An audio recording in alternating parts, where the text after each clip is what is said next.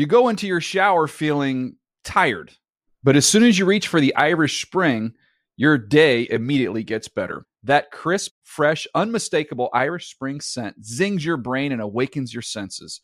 So when you finally emerge from the shower 37 minutes later, because you pay the water bill so you can stay in there as long as you want, you're ready to take on the day and smell great doing it.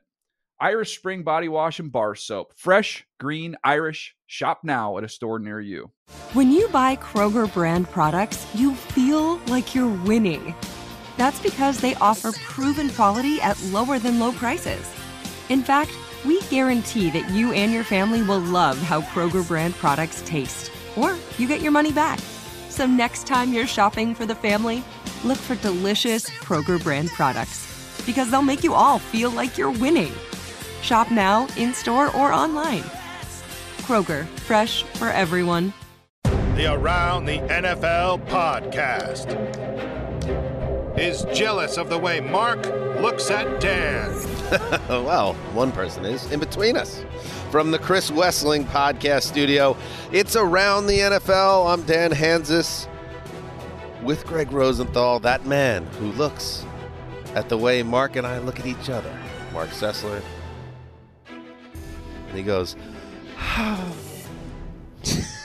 That is not true. I'm loving how we're all looking at each other. You know, we're coming off the team of ATL delivering. You doubt the NFL for 1 second after a snoozy afternoon slate. And here it comes. Sell it. With a season finale for the ages. 272 games now in the books, and the playoffs are set, Mark Sessler. You know, Greg, when I do look at Dan that way, and you're here on the table in between us, it's just a nice Greg sandwich in a way. We're just both giving you our... That warmth. Yeah. You're not excluded from it. Well, the bread is always my favorite part. Yeah. Back to the games. You are the meat. 272 in the books. The playoffs are set. 10 regular seasons in the books. 10 regular seasons. For us. In the books. Here's the playoff schedule. Let's start there. Yeah. Okay. The Westivus game. The traditional early Saturday ball game. 4:30 p.m. Eastern. That's later. Yeah. Westivus used to be earlier. Seattle Seahawks 7 seed at San Francisco 2 seed on Fox. Saturday night, Chargers 5 seed at Jags 4 seed AFC window. That's NBC Peacock. Sunday, we have number 7 Miami at number 2 Buffalo at 1 p.m. Eastern. Feels like a 1 p.m. on game. CBS. At 4:30 p.m. Eastern, the NFC matchup between the Giants and Vikings, a 6-3 matchup on Fox. Then a final Sunday game, Baltimore 6 seed at Cincinnati, 3 seed rematch of Week 18. And then, yes, new as of last season, a Monday night playoff game, 8:15 Eastern. Dallas Cowboys, the 5 seed at Tampa Bay Buccaneers, the 4 seed. There you go. That's the first round of the playoffs. We're going to get to all the games, but that is what we got coming up next week. Here we go. I mean, the least surprising development on our entire planet is that they put the Dallas Cowboys against Tom Brady as the Monday night affair, right? I don't know. Actually, last year that wasn't like the primetime slot, because it's ESPN and everything. I think they had some bad games there. They of course, had a game cut short last Monday night, so that's like almost a make good.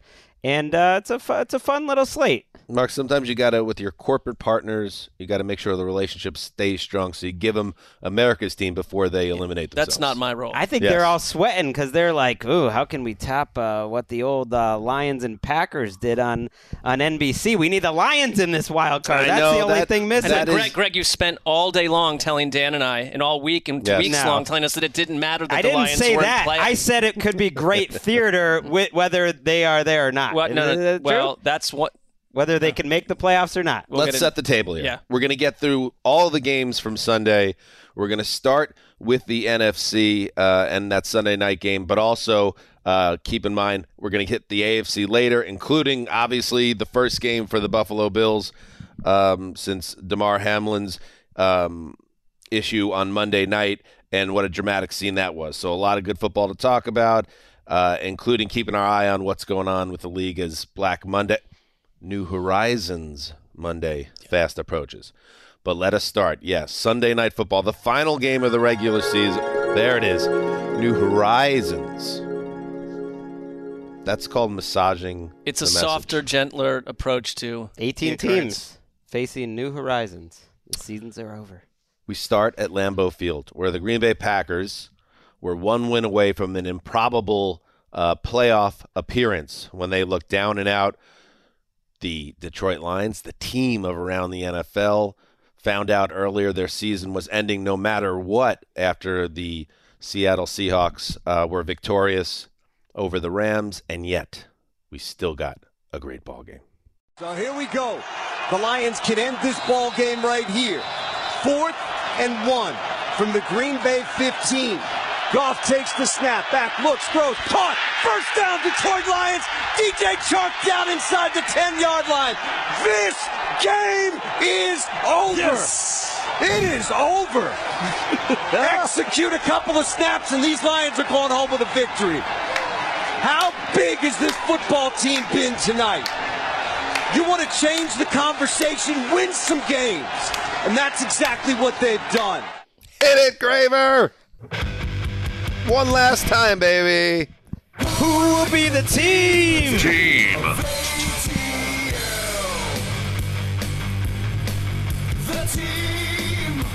Team! The TL.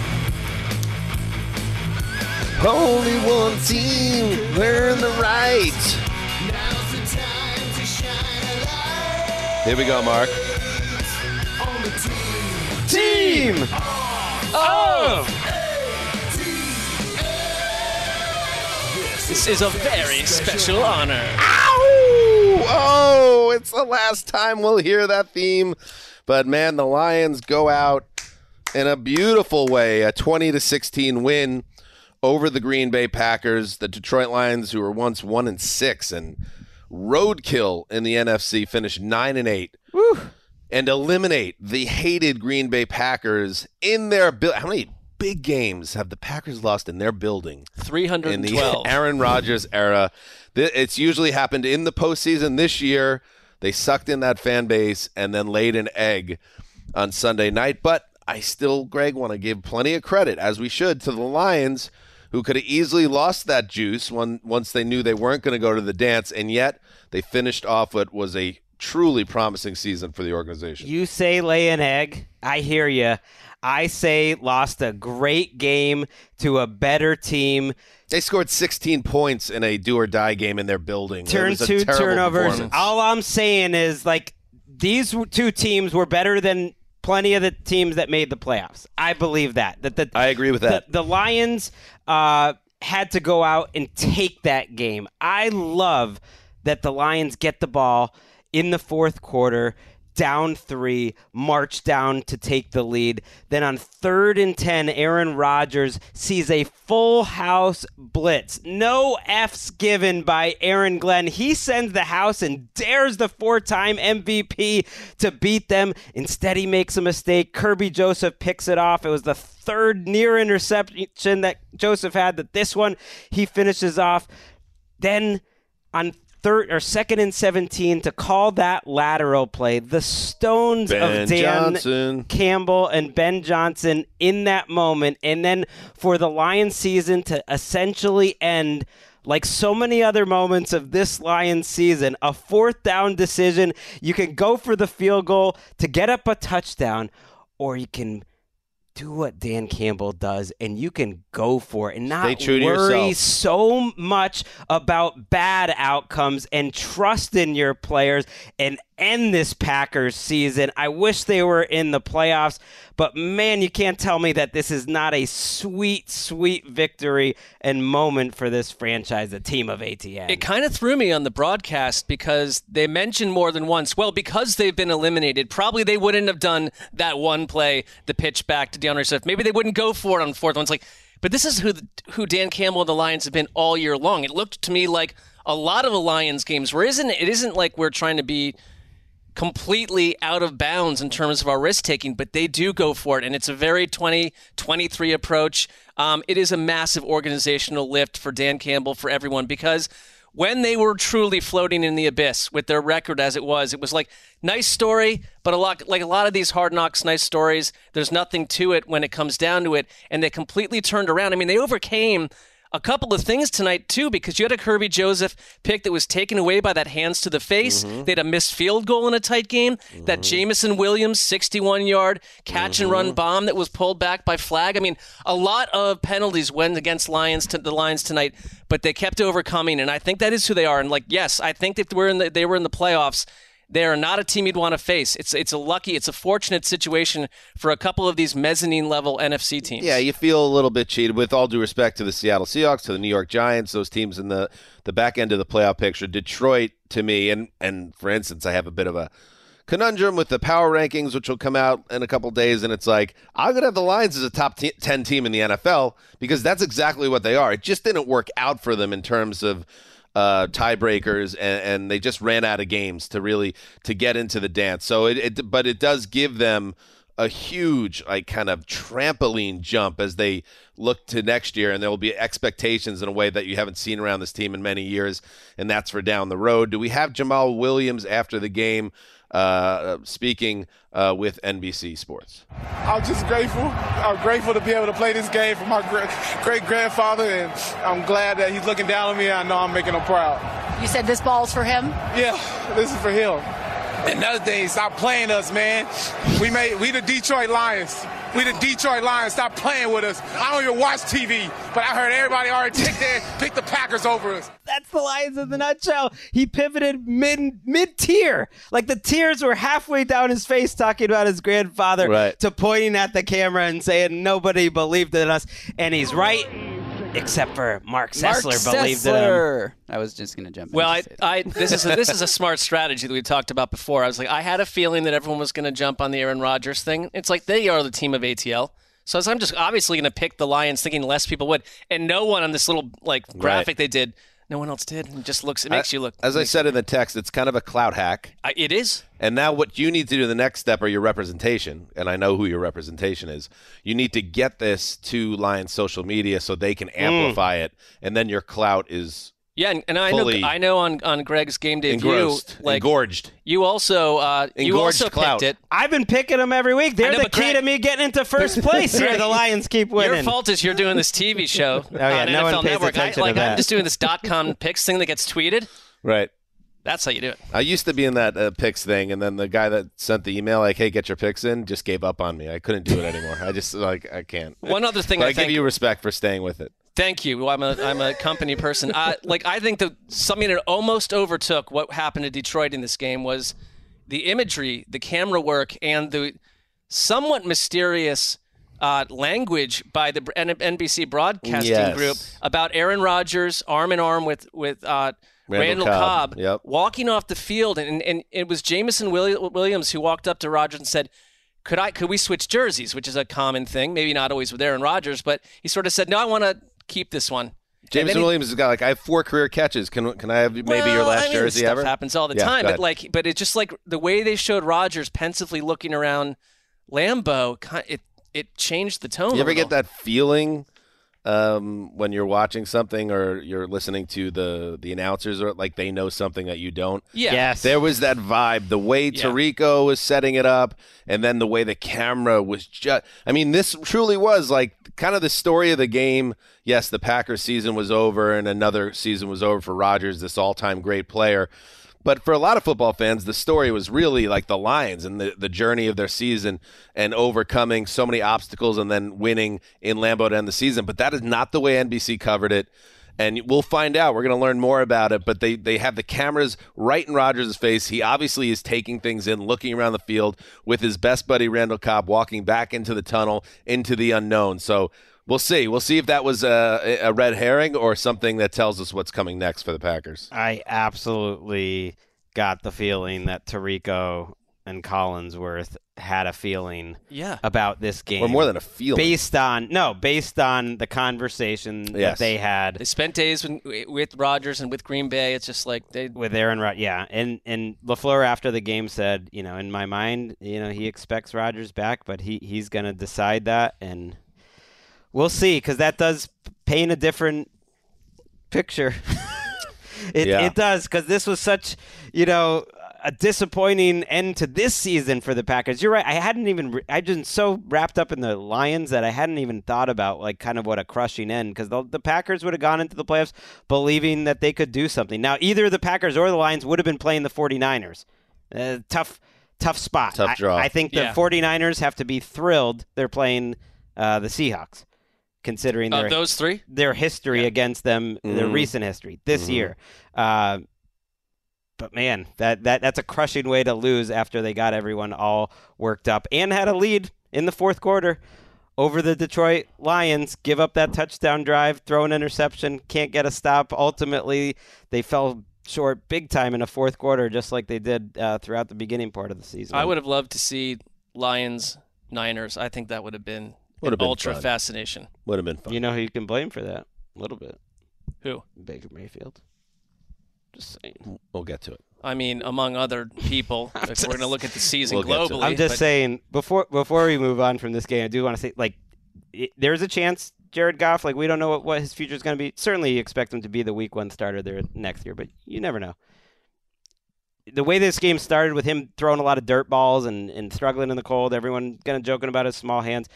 Man, there was the drive before halftime where it's like 3rd and 5, and they're down 9-3, and they just got the fumble back, and he leads the drive, and then Campbell goes for it on 4th and 2 when they're down 16-13. Remember, they're going for it on 4th down when they were behind on that touchdown, and Goff had that nice throw down the field to, like, he delivered, man. He delivered play after play after play. He just really like delivered. Jamal Williams, who we heard breaking Barry Sanders' touchdown record, and Jared Goff. He may not be like the John Wayne of NFL quarterbacks, not the picture of like what the great ones look like or how they perform, but he was fearless in this game as well. Goodbye to the – oh, yes, Mark. Well, I was going to say, like, it's been a season where a number of quarterbacks have changed what we think about him entirely, but the easy, comfortable jokes about Jared Goff and his personality and his sort of, bowl of milk or glass of milk type persona, like, throw it all away. I mean, what he did this season was pretty amazing. Great year for that offense. Great year for the Lions, even if it falls short of the playoffs. So long, team of ATN. I don't know how we pick another one next year. That is the GOAT team of ATN in my humble opinion. Let's move on now. All right. We mentioned the Seattle Seahawks. They are going to the playoffs because they got it done. Give them credit last week against the Jets and, yes, against Baker Mayfield and the Rams. Can Myers win this one in overtime for the Seahawks? There's the snap. There's the spot. The kick is away. And the kick is good! The Seahawks win the game! The final regular season game of the year. They win it at home against the Rams. And now the playoff chances still live for the Seahawks. And as we know, they got the result they needed on Sunday night with the Packers falling. That allows the Seattle Seahawks to move into the postseason with Geno Smith as their quarterback. That is a real success story for this organization. A 19-16 win over the LA Rams, who, as we've said last week, had already set a record for the most losses ever for a defending champion. They finished 5-12. This is a game that was close throughout. Seattle had gotten set up after a very questionable, in my opinion, personal foul on Jalen Ramsey on a hit on the sideline on Geno Smith. Set him up for what looked like it was going to be a game-winning football at the end of regulation. Jason Meyer hits the uprights, but after a terrible Mayfield interception in overtime, they get another chance, kick the field goal, game over. Seattle advances. The look on Sean McVay's face as he was walking to go shake Pete Carroll's hand was very memorable to me. The day started with reports really pumping up that McVay may not be back with the Rams. Ian Rappaport, Jay Glazer, everyone. But he had always owned Pete Carroll. And that was the difference this season, I guess, between the Seahawks of old and this Seahawks team. I know they got to play this Rams team, and yet when you watch these two Rams games against the Seahawks, they had both of them in control in the fourth quarter, and Geno Smith and the Seahawks eventually get it done. I'm not going to try to pretend like they played a great game. Geno threw a pick right off the bat to Jalen Ramsey, seemed a little shook, Didn't throw with a lot of confidence for much of the game. Could have had more picks, had 2 in this game. But when they needed a drive late, got a little help by that Ramsey call, but they were also moving the ball by the end of the game much better. By that point of the game, Baker Mayfield had sort of run out of answers, was just throwing up hope balls, and the Seahawks did just enough against a bad Rams team to get there and to give the fighting Dan Campbells a chance. And I think Seahawks fans who were whining on Monday about how unfair it was that the Lions were playing later should send an apology, maybe a fruit basket to Detroit for all that they've done. Sure. It's a lot of fruit baskets. Yeah, sure. Yeah, the after the game, after the missed field goal, you go to OT, and Seattle goes 3 and out, and there's the chance for the Rams. And, Baker, who is very up and down with the Rams, just like he's been for most of his career, they have a chance to win the game. Van Jefferson kind of streaks open on a 2nd and 15, and if Baker just zips it in there, that's a big gain, and who knows what happens at that point. Instead, he puts a lot of air under it. It throws a balloon that's intercepted by Quandre Diggs, who waves at Bobby Wagner on the sideline as he goes out of bounds, and it was very close to over at that point. So a tough way for the Baker season to end as we look at a very unknown time around the Rams. The Sean McVay's status unknown, Baker's status, who knows. Stafford will I think be back. if you look at that Baker performance against the Broncos on Christmas Day, which was pretty flawless, although it wasn't asking him to save the world, but it was a very clean game. But outside of that, because of that Raiders comeback, they were abysmal for most of that game until the very end. And it's been spurts where Baker, I think, has been impressive to come in and do it without a full off season or a lot of time to get up to snuff in their offense. But a lot of times it's looked like Baker Mayfield, and especially last week and this week, missing certain throws that would have saved the Rams. You're playing with no Cooper Kupp. I mean, there's people missing all over the place. The offensive lines look better despite, Baker's done fine for the situation he's in, but he's him, though. He's just him. The pocket was clean and Jefferson was open, and like I said, he threw a blimp. Right, and a couple plays before that, I guess I'm thinking of the drive to end regulation where they could have gone down and tried to kick a game-winning field goal. He also missed Jefferson, and he's just slow making decisions. Yeah. Where he's always like a beat late, and that's been his problem. And the Seahawks benefited from that. They got the Jets at the right time. They had the right Week 18 opponent, and they beat the Lions. And it sucks, but they played that game. I remember that game well. It was like 48-45. 48-45. It was one of Geno's best games. It was at the point of the season where the Lions defense just couldn't do anything, and they tried to keep up in a shootout. And unfortunately for the Lions, that game loomed super large because I don't think the Seahawks team that's entering the playoffs is at their best right now. You never know if things could change, but I think this is the worst matchup possible. They got blown out twice by the 49ers. 48-20 was the combined score of those two games, and it didn't look that close either one of those times. You never know. It's still an incredible success story for them to be able to celebrate tonight. Ken Walker had a nice day, 114 yards. They really rode him. Here's a quote from Diggs, who had the interception that set up the win. Of Jefferson. That dude was wide open. In my mind, I was thinking the worst. I felt like I was 25 again, running and jumping in the air. It was one of those plays. They drew it up perfect, got us in the coverage they wanted, and I was going to go out and make a play. So, credit to Seattle. They're moving on, and it might not be the game that people want to see, but at the end of the day, it doesn't matter. Seahawks fans, congratulations. It's been an awesome ride. Might got McVay out of the division, too. Maybe the way that ended and the look on his face, I was like, man, if they had won this game, would it have changed Rams' I hope future? not. I don't think it could. I hope not, No. but that feeling and the reports that he's just so down and stuff, and then he just looked crestfallen. I wanted to mention that. It is New Horizons Monday coming up, and this was from Schefter. McVay has gone back and forth on the decision and needs time to get away to process all that has transpired over the past year.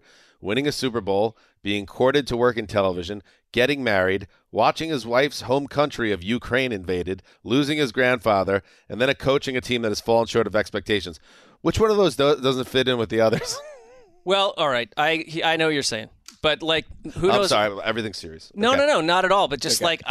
that that's coming from him. I would, right? And maybe I'm just on wondering, the home is front, the war in Ukraine really factoring in his decision-making? Of course, it stands out when you bullet point it like that. It's kind of the most absurd thing I've heard this entire year. None of the rest of it, I think, felt like it mattered, except for that this season's been miserable, and he works himself in a way that he was considering retiring last year. I don't think that was. Well, do you remember the like feature that came out about him before the season? And Yeah. the one picture it painted was the fact that he can't just let any of this stuff go. So we'll see. But they also talked about him as someone who wants to go out and have the best coach, the most coaching wins ever. So it's which are you? I read our friend Jordan Rodriguez in The Athletic about it, and I just thought it was notable. She noted that the Rams don't think he'd be retiring from football. They think he'd be taking a break, kind of like Sean Payton. And by taking a break, they could either be waiting for him to come back, which is almost impossible, or they just know that they'll be able to get some draft picks for him, and they could use some draft picks whenever he does come back. It could be mutually beneficial at this point in Rams history. It doesn't feel like they're close to getting back to a Super Bowl. And I just wonder with that roster, and everyone's saying, Matthew Stafford will be back. I don't know. This is an interesting. Jordan would be a great person to have on the show for our next episode of Flashpoint. Absolutely. Because if McVay knew that something about Stafford that we don't know, and then the Rams know something about McVay that we don't know, it's like a house of cards. All right, let us take a break, and we will continue on. You go into your shower feeling tired, but as soon as you reach for the Irish Spring, your day immediately gets better. That crisp, fresh, unmistakable Irish Spring scent zings your brain and awakens your senses. So when you finally emerge from the shower 37 minutes later, because you pay the water bill so you can stay in there as long as you want, you're ready to take on the day and smell great doing it. Irish Spring Body Wash and Bar Soap. Fresh, green, Irish. Shop now at a store near you. All right, welcome back. If you're just joining us, which would be weird, it's a podcast. Week 18's in the books. 272 in the books. We got the playoffs set. We continue now to roll through the NFC. We've been waiting for the Eagles to lock down the NFC number 1 seed. They finally did it. Hurts gives it off to Scott. Up the middle. Touchdown! Boston Scott. The giant killer does it again. Yes, he does. Okay, that was the best highlight I could think to give to Gravedigger. This was not... I was tasked with watching both NFC East games today. Not great. Sometimes you feel like you're earning your money a little bit. Yeah. You know? NFC East was not dynamic in Week 18. Which isn't to say teams involved in the NFC East will not be dynamic in the next few weeks. We got 3 of them in the playoffs. It is to say that maybe some of them will be. The Philadelphia Eagles are the number 1 seed after a 22-16 win over the New York Giants, who remain the number 6 seed. The Giants next week will travel, as I said, to Minneapolis to face the Vikings, who they played very tough on Christmas Eve. The Eagles, what do they say? The fruit of their spoils? Is that right? The spoils of their fruit? To the victor goes the spoils. The fruit? Something about fruit. They get fruit. It's the very fruit late. of their labor? Yeah. Fruit of their labor. Wait, did anybody hear anything? No, I didn't hear anything. I think it was fruit of their labor. Yes, Justin? Yeah, just back to your earlier point. That was Philly's only touchdown. What other highlight were we going to do? That's it. That's all it is. Kenny Galladay's touchdown? That was Kenny cool, Galladay that finally in his last game sense. as a Giant most likely did score a touchdown. But anyway, they take care of business. I said on the Thursday preview show, boys, that I thought it was kind of an important game for the Eagles, not just to win against the Giants' backups. And trust me, it was all Giants' backups for the most part. Play well, and they didn't really. I think they hit the touchdown and 5 field goals. The offense was a little funky, but Jalen Hurts came out of it seemingly healthy. Between the injury costing him 2 weeks and then not doing much today, he's out of the MVP conversation. But more importantly, he should be ready to go in 2 weeks, and the Eagles will be as well. 14-3, big season for them. And we're going to talk about a coach later in this show that took pains to explain why he played starters deep into a contest when there was no desire for that. The Giants hung around the Eagles with 0 snaps for Daniel Jones, Saquon Barkley, Dexter Lawrence, Kayvon Thibodeau, Leonard Williams, Andrew Thomas, John Feliciano. I mean, they really legit rolled out all your backups. They played a 2 tight end set, basically, the whole game. It's like a preseason game. So that they wouldn't play their top 3 receivers so that their top 3 receivers didn't risk getting hurt, which, good move. It's amazing they were competitive still. Smart head coach. But it's also crazy because it's like the Giants made the playoffs to the point where they had to really make sure they protected Isaiah Hodgins and Richie James. like the Chargers are out there, they say they can't start it, but like the guys they're protecting are Isaiah Hodgins and Richie James, who were lucky to make the team back in. Well, that's all they got right now. That's good coaching. And the fact that they were competitive in this game, I think they'll be loving that. I think they're feeling good. I actually think the Giants kind of enter the playoffs playing better than they've played all season. There was one absurd moment in this. Dan, do you agree the idea, because this, whether you want to keep it close or not, why show anything that you might use down the road? But they attempted that fake field goal where Jamie Gillen, just the Scottish Hammer, just got destroyed. And it's like, this game came down to 6 points. You could have a chance to be within 3. I mean, it's not a big deal, but it wasn't actually a close game. It was 16-0 at halftime, and the Giants got a very late score to set up an onside kick. But the Eagles kind of controlled it the whole time. And Ian Eagle gets credit because as soon as that special teams gaffe occurred, he said, "Oh, the Scottish Hammer gets nailed." I was like, "That's a pro." He nailed it. We're going to talk about the Tennessee Titans later, Justin. So you might want to earmuffs this one. A.J. Brown set the Eagles record for receiving, passing the great Mike Quick, around 1,500 yards he ended up with. So unbelievable season for him. The Eagles, I'm a little nervous about the Eagles. I think they're a team that they're going to have to show that they can get back to that top gear because it's been a while now since we've seen it. But they took care of business and got that 1 seed. It would have been an outright disaster if they lost out the last 3 weeks and didn't get that 1 seed. They got it. Now they get to rest up, and there you go. This is kind of the perfect outcome for me personally because I like the Eagles. Important. I'm rooting for them. I picked them to win the Super Bowl. Good. But I do like the consternation in Philly and this result, them getting the 1 seed, but everyone's going to be like so anxious for the next couple weeks. And I don't know. I never know what to make of. You enjoy that? Yeah, I do. Like the Philly angst I enjoy. I never know what to make of it. Like when a team kind of comes to the finish line taking on water after a really dominant season, just because we've done this long enough.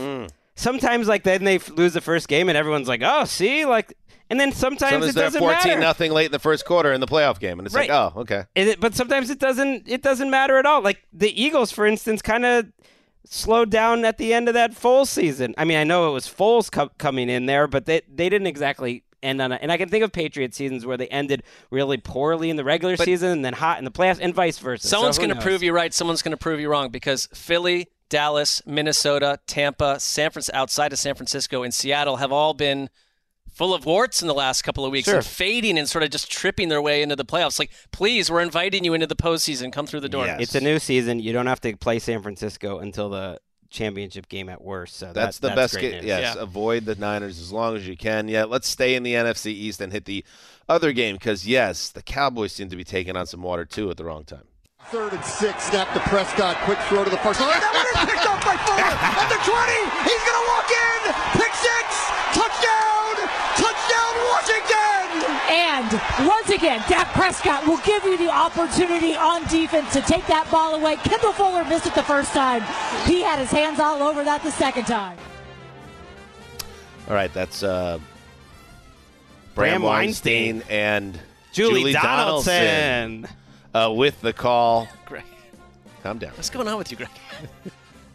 He loves ball. Oh, you were waiting. I don't doubt that. My note said London Fletcher, and I was like, I'm pretty sure. I think we've been through this before where it's like definitely not London Fletcher speaking I know. at some point. I don't know. Are you trying to like Ron Burgundy me? It's a 3-person booth, so sometimes I hadn't heard the call. So I got it. I had it, though. Before Greg screamed it, I was going to say Julie Donaldson with the pick 6. And what she's referring to is Dak and the rest of the Cowboys were so shamelessly sloppy in this game and unplugged in terms of playing sharp competitive football that literally the play before that, he throws kind of a lazy pass that Fuller has a easy path to for a pick 6, only Fuller slipped and was unable to catch the ball.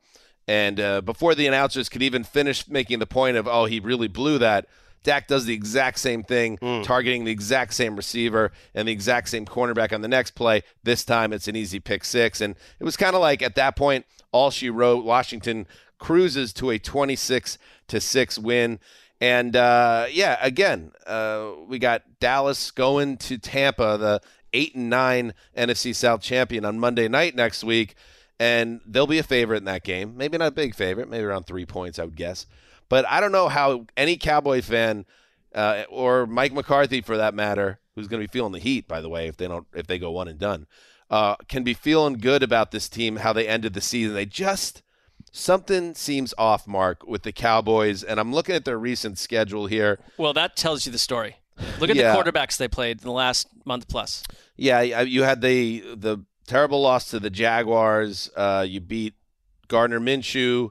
You beat the Titans. Josh Dobbs, and then you lose to Sam Howell and the Commanders. Right, they barely beat Davis Mills. I mean, they're just not all these teams are going to be able to surge this entire way. And it's not all about the Dak Prescott interceptions. I think if you take away, not that you can, but if you take away the turnovers, not this game stands out as a true mess, but he's been pretty great, I think. Otherwise, it's just that.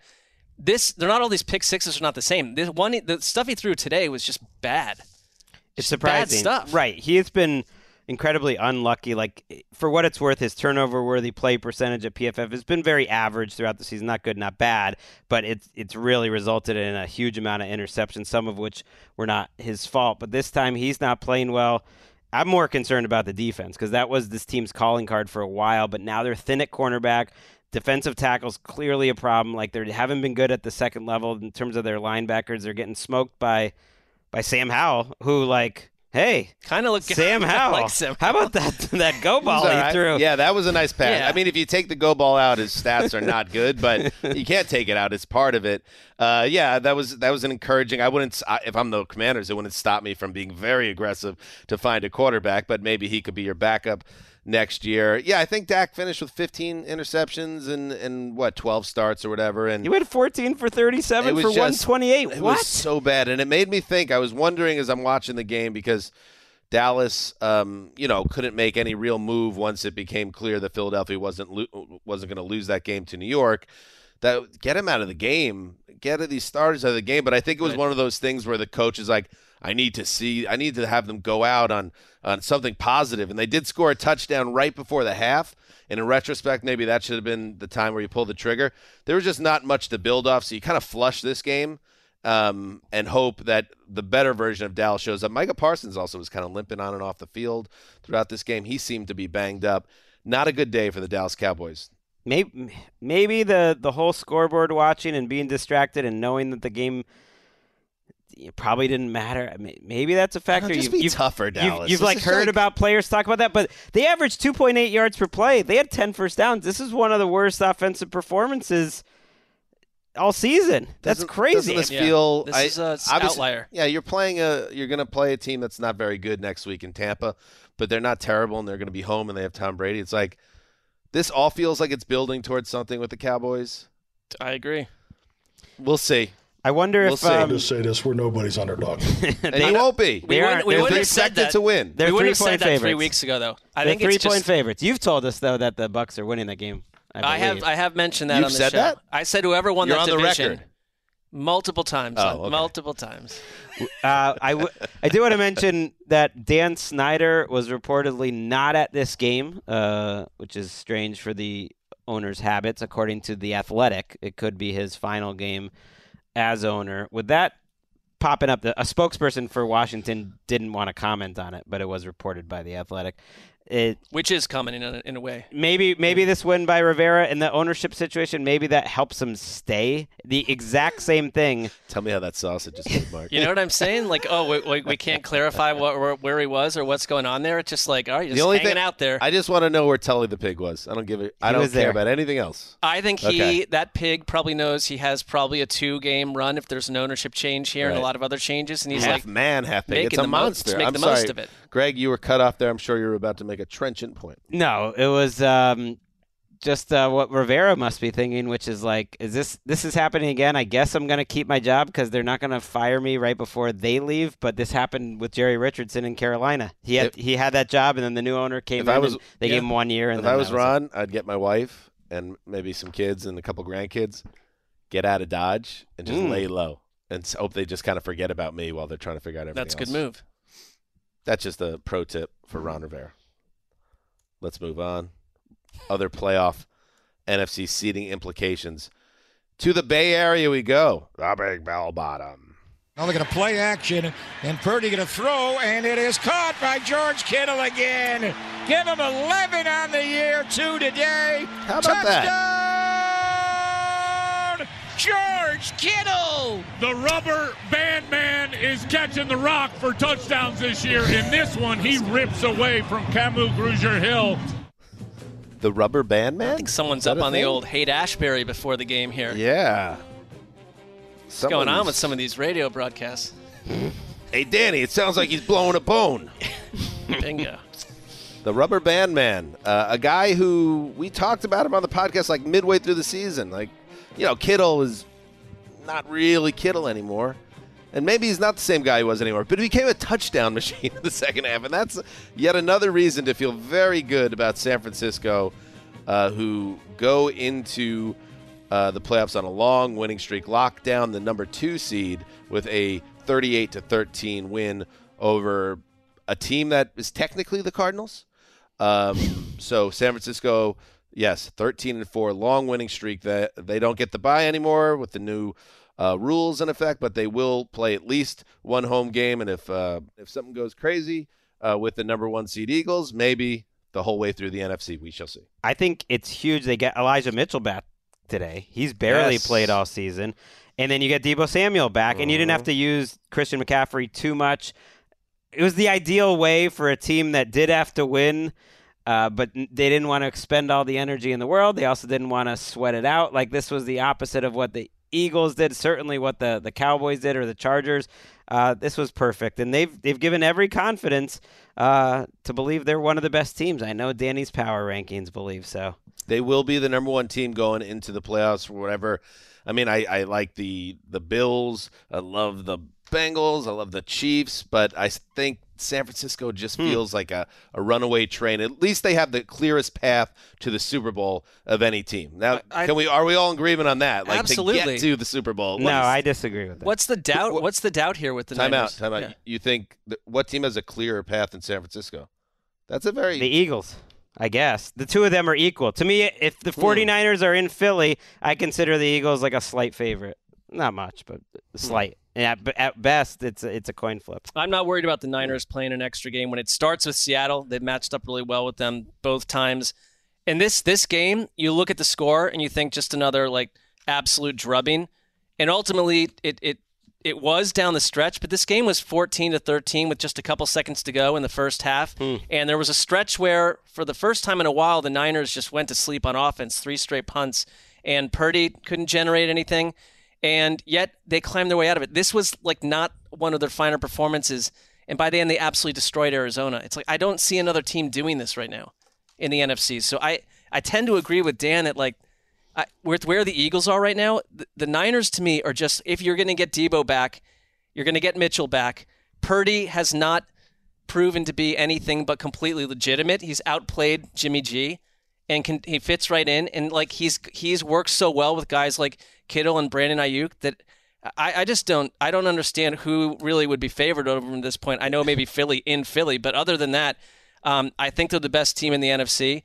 And the one thing we should note is this was J.J. Watt's final game. I tend to believe that we're going to come September, there's going to be J.J. Watt unretiring. But I'm not trying to undo his decision or anything, but just is there a part of you that thinks you could attempt to? Not in the least, but just I'm respecting his decision. Like if you were a little stronger with your point, he might listen to Sessler and be like, well, he's got a point.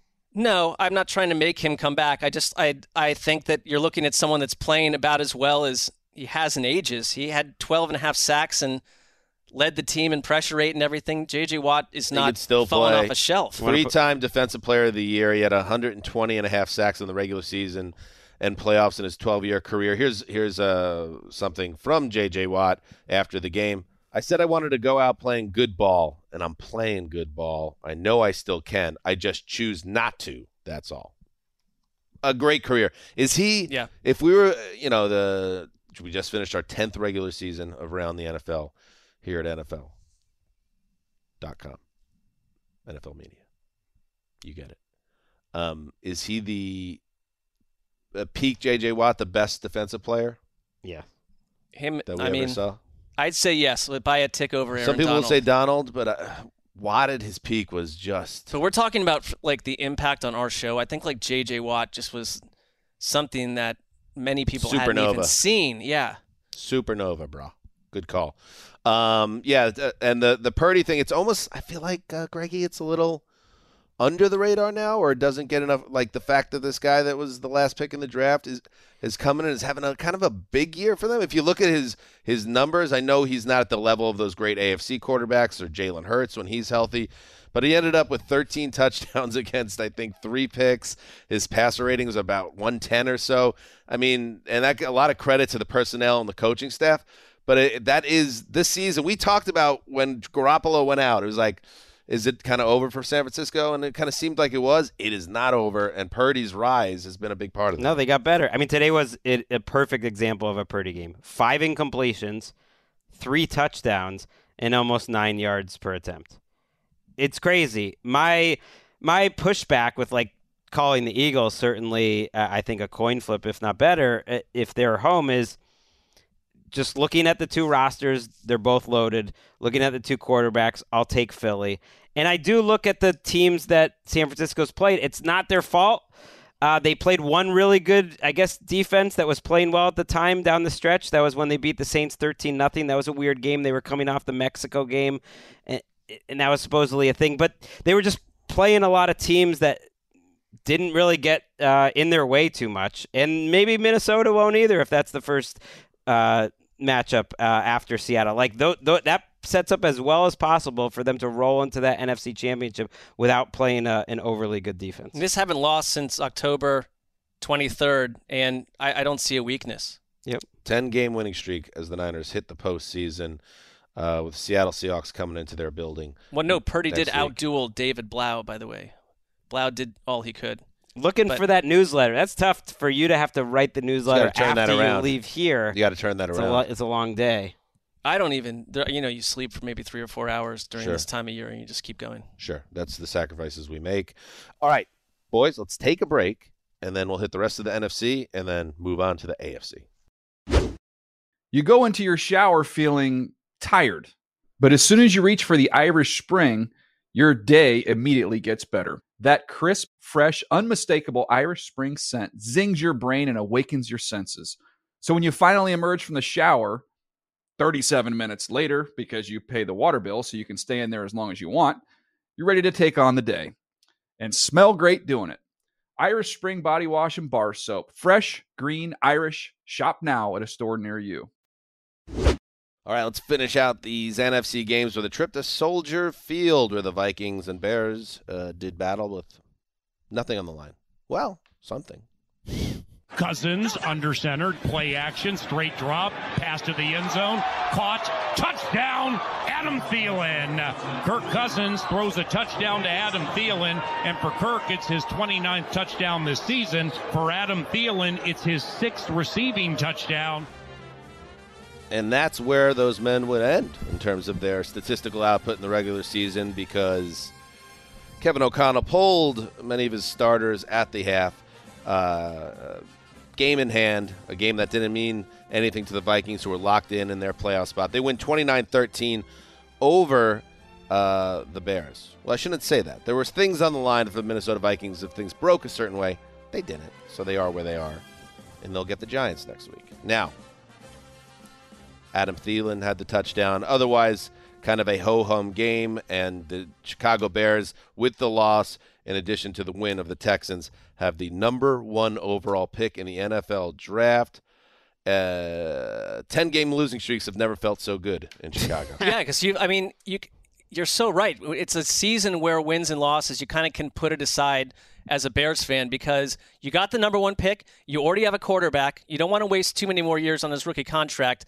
But you also go into the offseason with a monstrously large amount of cap space over any other team. The Falcons are second. And it doesn't mean you go spend it all, but it's like you have a lot of flexibility. And I think you can sell a lot of free agents on Justin Fields and what you're building, which is a far way. We were not here in the summer. We were killing this entire organization for essentially about to be putting Justin Fields out there with nothing around him. And instead, look at it. Turned out pretty well, and you have a guy that is someone different than we thought of a number of months ago.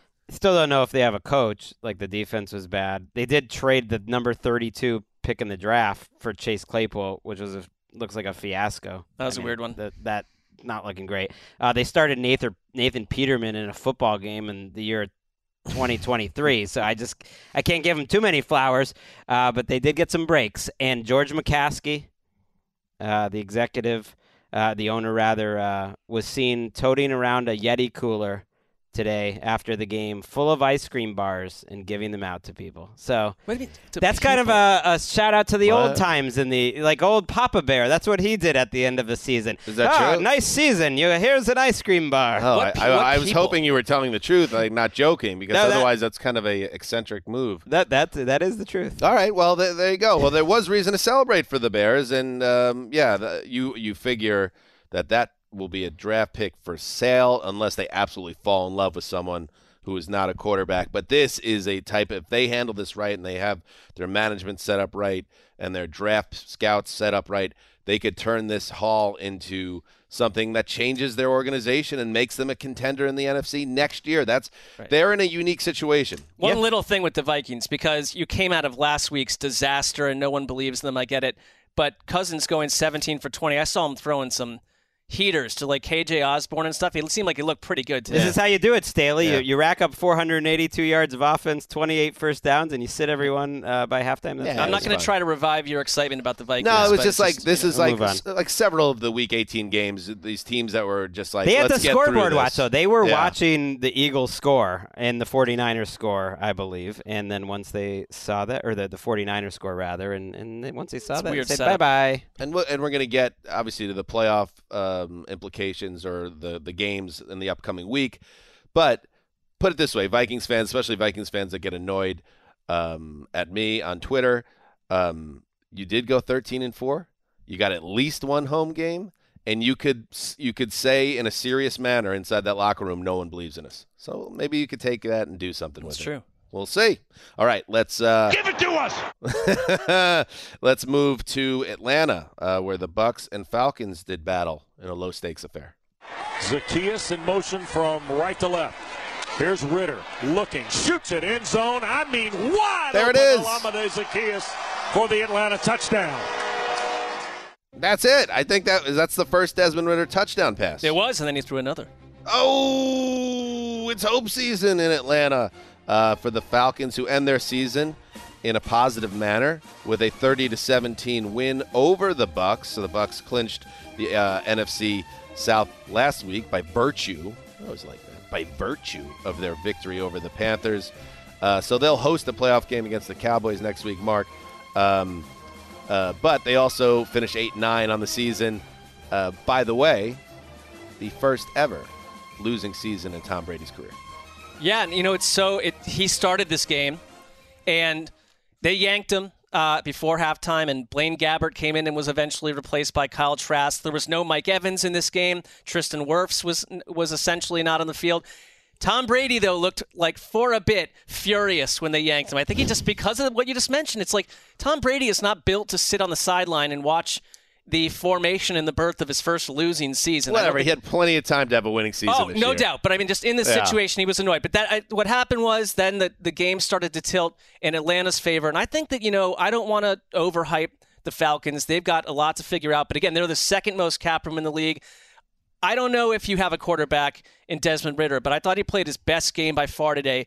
And you do have a wide receiver in Drake London. You do have a really interesting running back in Tyler Algier who crossed 1,000 yards. I mean, it's like your guy. Your guy. They're young. They have not some a young crazy players. Offensive Rookie of the Year candidate himself, Tyler Algier. No, because I think there's a thin pool there. But he's also been Ted a huge Becker asset might to want them. to get him back on the horn. I hope he's feeling better. Ted, by the way. I think he should. Tyler Algier.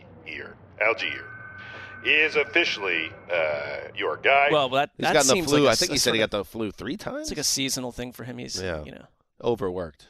Need the sun to come back out. But no, I think there's some things to build around in Atlanta. Ritter, I mean, I don't know. At least they didn't wait and not have him play. Like the whole thing that happened with Mariota is weird, but like they needed to see Ritter.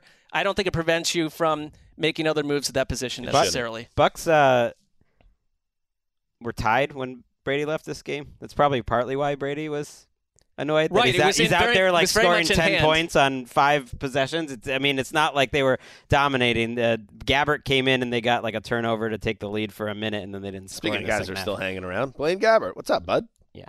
Looking handsome, Blaine Gabbert. I mean, that was never the problem with Blaine Gabbert. No, but he had like that. Like he's got Blaine Gabbert's kind of a beautiful man. He's also just got a perfect haircut for him at this stage in his life right now. Right. He's also a hero. We talked about that on the show, didn't we? Him and his 3 brothers saved some people from drowning. I saw that. It's nice. I saw that. It was a nice thing to do. And you know who else did the same thing? Her old friend Peyton Hillis, former Browns rusher, who unfortunately, it put him in the hospital, but he saved some children in the sea. His own children. Yeah. And we hope the best for Peyton Hillis and his recovery on that end. All right, let's move to New Orleans. See, Greg went. Oh, they had a bunch of people from the University of Georgia. Yeah, well, in this building, alumni, right? Right before we started the show today, and it was a party. We got Georgia playing TCU for the national championship on Monday across the sidewalk. This is part of probably the package that they paid for to come. And part of the job is, and this is not a critique of the company. Right. It's very nice to do these tours, but where we each sit, which is against a very long glass wall with the big hallway, where anyone being kind of taken through dog and pony through the building is standing there. Always they just gather and stare at us, and I face them directly, where if I'm sitting there eating like a piece of pizza. It's kind of perfect. It's happened like 5 times a day. If there's one person to put in that spot, it would be Mark. I have the worst seat in the entire building. And they're like crowding up the glass, like pointing at, look at all these Yankees. And like they're working on a Sunday. That's not against the God's It was code. absurd. They're looking at what I'm looking at online. I don't need that. Like, I mean, it's fine. It's just work stuff. But it's like I'm not a here for your observation. But yes, I am. Mark brings this up, I would say 2-3 times a week, and I never get tired of hearing about it. Because they have these tours 2 or 3 times a week. It's like it exasperates him anew every time. Or it's like a middle school football team coming through. I'm glad that they're here, but it's like they're staring at me. Like I didn't. It's 8 a.m. I don't want to be looked at. I was like, oh, tarnation! I got the vapors looking at this big facility. Go Georgia! Well, they came right past the studio here. Greg's shaking his head. He's like, I actually, went to school in the South. I know what Southern culture is, but I've watched a lot of TV, Greg. No, you're plugged in. I know what true Southern culture is. I got the vapors. All right, let's go. That's how they all spoke. Well, we got anything else? The Saints. Oh, yeah. Did we play the highlight? 42-yarder for the win. J.J. Jansen to snap. It's been a long Hecker puts season. it down. Pinheiro swings the leg. The kick is up. It is good. Eddie Pinheiro wins it for Carolina to end the season in New Orleans. There you go, Greg. Eddie Pinheiro with the kick at the gun. Sam Darnold leads the Panthers. Wait a minute. Greg, to a 10-7 win over the Saints at the Superdome. Both teams finished 7-10. That's perfect. It's not how you start, Danny. It's how you finish. That's the story of Sam Darnold's career. Yes, he only finished 5 of 15 for 43 yards and 2 interceptions, a quarterback rating of 2.8. What? Woof. But it was Sam Darnold who ran for a first down and then connected with Terrace Marshall for 21 yards there you go. On that final drive. And you know what that did? That saved me from watching overtime of this dreadful game. Well, then it did a huge favor to all of America and beyond. So, yeah, the big storylines here. That winning streak for the Saints ends at 3 games. We'll see what Dennis Allen's future is. Steve Wilks the same as well. A lot of coach questions after the season ends for both teams. Jim Trotter, our NFL Network reporter, was very curious why David Tepper, the owner of the Panthers, wasn't at this game, kind of talking about what Steve Wilks' chances are to keep that job or not. There's been, confirmation that Tepper and Jim Harbaugh spoke about the job, about the head coaching job. Wilks did finish 6-6, and this was kind of a game why I like Steve Wilks as a head coach more than Dennis Allen. There was no business for the Saints to win this game. They could not have lose this game rather. Could not have dominated it anymore for the first 2.5 quarters, but just kept making dumb mistakes, and the Panthers came out at halftime at least trying their best. To the point you were saying about Harbaugh, in kind of awkward news reporting from Jonathan Jones of CBS. NFL on CBS. He tweeted this morning, the Panthers spoke with Jim Harbaugh recently, but only after a good deal of persistence on Harbaugh's side, Carolina plans to focus its efforts elsewhere. So whatever Jim is telling Michigan and their alumni about, I'm not looking to leave. According to the CBS reporting here, he was very thirsty for the Panthers to take him seriously as a candidate, and yet they have not. He did this a year ago and got a raise. So I think it's, with those college coaching contracts, maybe just turn that into more money. Well done. Who are Georgia defeat Michigan in the semifinal? They did. They ended Harbaugh's season. We wouldn't be talking Georgia, about Harbaugh. Michigan lost to TCU. I don't follow the college game. I literally have watched 4 minutes of college football season, so. I did watch that Michigan game. I kind of like Harbaugh, but I liked seeing him in pain, too. So it was a fun game. All those Yankees watching football on Sunday. I like it on Saturday. It's not even a sport to them. Drew's a big Michigan fan back here. He was pretty devastated that the TCU beat them. 9'7", Drew. Any comments? Yeah, good luck with that. All right, there you go. So that's the NFC. Now let's move to the AFC and that playoff picture, starting where we have to, of course, in Western New York after the, really horrifying incident that happens Monday night in Cincinnati that leads to all sorts of different changes and throws everything up in the air in terms of the playoffs and how the seedings will be handled. Well, the Bills still had to take care of business, go back on the field, and try to get back to being a Super Bowl team. And the good news, of course, by the way, Damar Hamlin continues to make progress, in contact with his team now, speaking, tweeting. It couldn't be better. All of his mental functions are totally there. Tremendous news compared to what it was like even 72 hours ago. So great news. So now the Buffalo Bills, filled with hope and spirit, look to finish off their regular season schedule and get the Patriots out of the playoffs to Orchard Park. Folk puts his foot into the ball. It's going to be short. Fielded at the 4 by Hines. Coming straight up the middle to the 20. Cuts it back at the 25. He's got an alley down the right sideline to the 40. 50. Down to the 40. 35. 30. 20. 15. 10. 5. Touchdown. Nyheim Hines. 96 yards. Run as fast as you can. You're not catching Hines. He's your end zone man. Buffalo on the board with the first play from scrimmage. You can't make it up. You cannot make it up. Well, you know what? Sequel. That's not even it. Hit it. Nick Folk kicking it off now. Hines takes it a yard deep in the end zone, going to bring it out. Out to the 10, to the 15, up over the 20, 25, 30, gets away from the tackler, 35, 40, 45, 50. They're not going to get him. He's going for another one. 102 yards. And there was a third one. No, just kidding. It was just, quote unquote, 2 kickoff returns for touchdown from Nyheim Hines, including, obviously, the first play since everything that went down Monday night in Cincinnati. Damar Hamlin himself tweeted out in the moment after the opening kickoff, OMFG.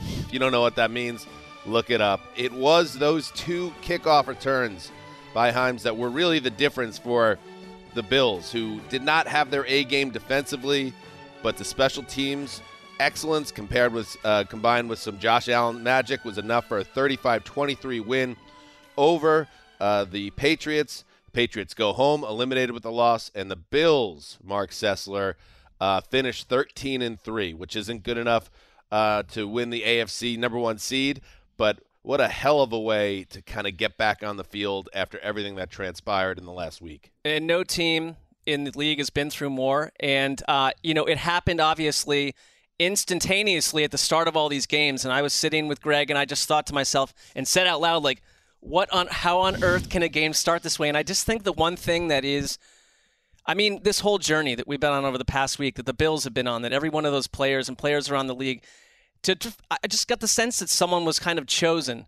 amongst all of this to send a message right away that things were going to be all right for this Bills team. And I mean, Nyheim Hines, who they traded for, who's been a bit player his whole career. You always heard about we want to get Hines more involved in the Colts offense back in the day. And the Bills got him for a certain reason. And now it's like the reason and the role he's played is utterly irreplaceable in Bills history forever. I mean, it's just a very special thing where sometimes the way sports work, it's like the least obvious character is just pulled out of the fray and chosen to do something that leaves an indelible mark, and that's what happened today. Let's hear from Josh Allen, who, like you, Mark, you put it very well there.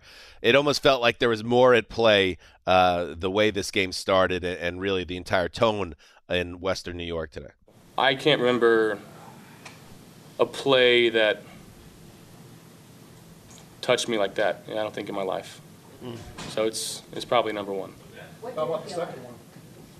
It was just spiritual, and I was going around and I was going around my team and saying God's real. Like you can't draw that one up, write that one up any better. And I was just told by Kevin Kearns it's been 3 years and 3 months.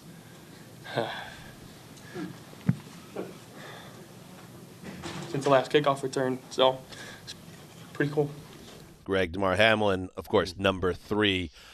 He wears for the Bills, and 3 was everywhere across the NFL, including on the hats of all the Bills players. I thought of Steve Gleason's punt return block for the Saints immediately. And totally different situations, of course, in many different ways. But a play that when I saw it, you knew how special it was. Now we're almost 20 years. We're 20 years later, and we still talk about that play. And when this kickoff return happened, I just thought, we're going to be talking about this play in 20 years too. And I build a statue in Western New York. You got to. And two of them. And the thing is, I think it's really important for the Bills football team in their quest to go win a Super Bowl, which is part of this whole conversation that we're going to have about them moving forward. To have that moment here today, to then play the rest of this game out, a game in which they were in trouble and trailing at one point in the second half, and kind of get through today and get that win and set up that we don't have to have a Bills-Chiefs AFC championship, or if we have a Bills-Chiefs AFC championship, that's going to be at a neutral site. And I think not that they're going to put anything past what happened with DeMar Hamlin. Look, they were FaceTiming with him, and he's now going to be a presence, I think, in their lives and talking, but he's getting better and better every week. And I think to be able to handle the emotions as a football team of like, okay, this all happened, and then you got to go play a game, and it didn't really go that well for a lot of the game, but then to come out on top in the end and then start now to look forward to what their playoff matchup's going to be. I also think that's big, just for everyone to start to move forward of what they're going to do and attack the rest of the season. It was an example of, it was another game where Josh Allen, up until he started to make some big throws down the stretch, their offense has looked somewhat suspect in recent weeks. Stephon Diggs had a big catch that maybe uncorked him. I thought, where is Stephon Diggs 3/4 of this game? But I think that was one of those Josh Allen throws that maybe nobody else can throw. But I also feel like the particulars of this game, just what you were just saying, Greg, this is a bit of a fugazi week 18 for a lot of different teams for a lot of different reasons. The Bills just needed to survive and have this happen in front of their fans at home. And for that reason, I think it's a very special kind of checkpoint for them, and had to happen the way it did today. Yeah, and Tony Romo calling the game with Nance. They also had great calls of those two plays. We heard from Bills radio there, but obviously that was some special stuff. Romo said, and Romo's, he knows quarterbacks like nobody else. I keep thinking about he knew before anyone else. He's like, oh, Mike White he's not just injured, he has multiple broken ribs. Yeah. And then we find out weeks later he's got 5 broken ribs. He's watching Josh Allen the last few weeks and saying he's not the same. He's not the same. He's not throwing it the same way. And he said today, like in the last 10 days is the number he put on it, he sees Allen throwing the ball now the way he did before the elbow injury back in October. And that throw to Diggs was the type of throw like, oh, okay, all right. So that's important for the Bills, obviously, that you get peak Allen. He did have another red zone turnover, which has been an issue all season. But, man, you try not to put too much into it and the mystical stuff and everything. like that. Although I respect, Josh Allen bringing the spirituality into it. Man, are the Bills going to get stopped this year? You just feel like there's something really magical brewing with this season and this organization that's waited so long to get to the mountaintop. And on the New England side of things, because we should cover the Pats because their season's over, really I got to give them credit, to be honest with you. It was sloppy, and that's going to be something we remember about this season. Uncharacteristic miscues. They had obviously the 2 massive special teams gaffes. Mac Jones threw a bunch of picks late in the game and won when the game was very much in the balance in the red zone himself. But after giving up that kickoff return to start the game, their ability to calm things down in that building, get to halftime at 14-14, take the lead before their special teams blew it for them again. Greg, a very uncharacteristic New England season, a frustrating way for it to end, but kind of on brand in a lot of ways, the way it all played out. Right. They, to me, are a different team, obviously, since Brady's been gone. And they've been this was a very characteristic season, to me, of the last 3. They've been a consistent. At this level, though, the sloppiness, like at this level, this felt like a little beyond the pale for them. Also, quarterback melting down on the sideline on a weekly basis. It was a little on edge. They were sloppy in a different way, absolutely. Offensively, I think they were one of the most poorly coached sides of the football I've ever seen out of the Patriots. But just in terms of being like kind of a middle-of-the-road team that does find ways to lose games, that often does have mental mistakes. This time it was special teams, so you just kind of don't know which side is going to pop up here. Their defense was playing much better at the end of this season than they had the last couple of years, certainly compared to last year. I think the defense would have been ready to go on a long playoff run if they had a good offense overall, and they showed something there today. But it was a bit of a end of an era here, I think, too. That was, I think, the last we're going to see of Devin McCourty. It really looks like he's 2 retiring. turnovers he had in potentially his last game. And Matthew Slater as well. So as a Patriots fan, Slater, it's hard to see him go out on this special teams guy. Maybe if there ever was a special teams Hall of Famer, he would be it. I don't think he'll get in with that. But he says he was shell-shocked after the games. It sounds like that'll be it for him and McCourty. It has got to agitate Bill Belichick to no end that they came into this game with the 29th ranked weighted DVOA special teams unit. So I'm sure it dipped. It couldn't go much lower, but it obviously did. And Bill Belichick is the coach we think of who on these Friday press conferences will go on a 14-minute long soliloquy about special teams play when everyone else mostly ignores it. So this was there are elements of this that feel un-Belichickian. I think there's obviously going to be a change on the offensive coaching staff. If you want to keep Mac Jones around, which at this point, I said last week that I'm not sure I would assume that would happen, but what other options do you have? It's like get a better off OC in there, and I think you can get Mac Jones back on track. I think it would be a mistake to make a rash decision at the quarterback. We're going to get into that, but I thought at one point in this game, just give you an example, Mac Jones and the evaluation is tough because things were so messy in New England. One point in this game, he was in their 3 touchdown drives, their first 3 touchdown drives, he was 17 for 170 yards and 3 touchdowns. Like there's a potentially a decent to good quarterback there. And I don't know if you kick him out the door after this season. And we'll see, Greg. I know you've been, talking a little bit about what happens with Belichick if he's getting pressure from upstairs about how the changes need to be made. We know changes need to be made in New England. I think it'll be radio silence for a while, but I still wouldn't. I'm very curious to see what the outcome is of what Bill Belichick does. That all-time wins record is in, target. It's a target. He'll for get him. it with another team if he wants to. I guess. I feel that'd be strange to throw him somewhere else, but. And as we said at the top of the show, it will be the Miami Dolphins traveling to Buffalo in the wild card playoffs next week. Let's move to another team that's dancing, the Miami Dolphins. Hey, sometimes the dance isn't pretty. Sometimes it's an ugly dance. But it's all right. You're dancing nonetheless. Dance like no one's watching? Is that the thing? I mean, it's always an ugly dance if I'm involved personally. Right. I can think of some nights at the Lost and Found where we'd probably dance not looking too pretty. All right. Okay, let's get to the game. A win here and a Bills win would give the Dolphins the playoffs. It's up, and it is good! Wow, biggest kick of the year for Jason Sanders, and he comes through. With 18 seconds left, the Dolphins lead at 9-6. What a big kick for Jason Sanders. Wow. It was a big kick for Jason Sanders in a game that was all kicking. It was a game that had 5 field goals, and that's it. I tweeted, that Community Donald Glover scene that's become kind of an iconic gif where he swings the apartment door open with the pizzas with a big smile on his face, and all of a sudden, since he's been gone to pick up the pizza, the entire apartment is destroyed. Someone's been shot on the floor. There's a fire. That's how I imagine Jets and Dolphins fans if you were like locked away around, let's say, Thanksgiving, and then you saw what was going on today in Week 18. Really gnarly stuff. But the Dolphins, credit them for getting it done with their third-string quarterback. They find a way 9-6. Their defense becomes the latest defense to shut down a moribund New York attack. And the 5-game losing streak for the Dolphins is gone. They finish over 500. They calm things down. And, yes, like I said, they'll be playing the Bills next week. So, listen, sometimes the dance is ugly, but you get into the dance anyway. I was texted during this game with our friend Henry Hodgson, and we were talking about it feels like a preseason game, and he seemed ambivalent over whether his beloved Dolphins would make the playoffs or not.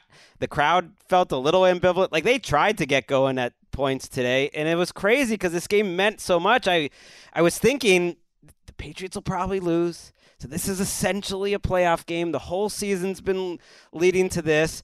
But meanwhile, on one TV, it's like you see the Bills game, and it's like, wow, sports can be so crazy, almost impossibly powerful in strange moments in a game like that. And then you can be watching Skylar Thompson and Joe Flacco and trading field goals and, like, everyone trying to convince themselves this matters. And you know what? In Week 18, like, as is the way, or Week 17 in past years, you'll have a bunch of games that kind of feel like dog games because guys are already like thinking about their trip to Cancun next week. That wasn't the case here. You could tell on both sides of the ball the teams were putting in effort.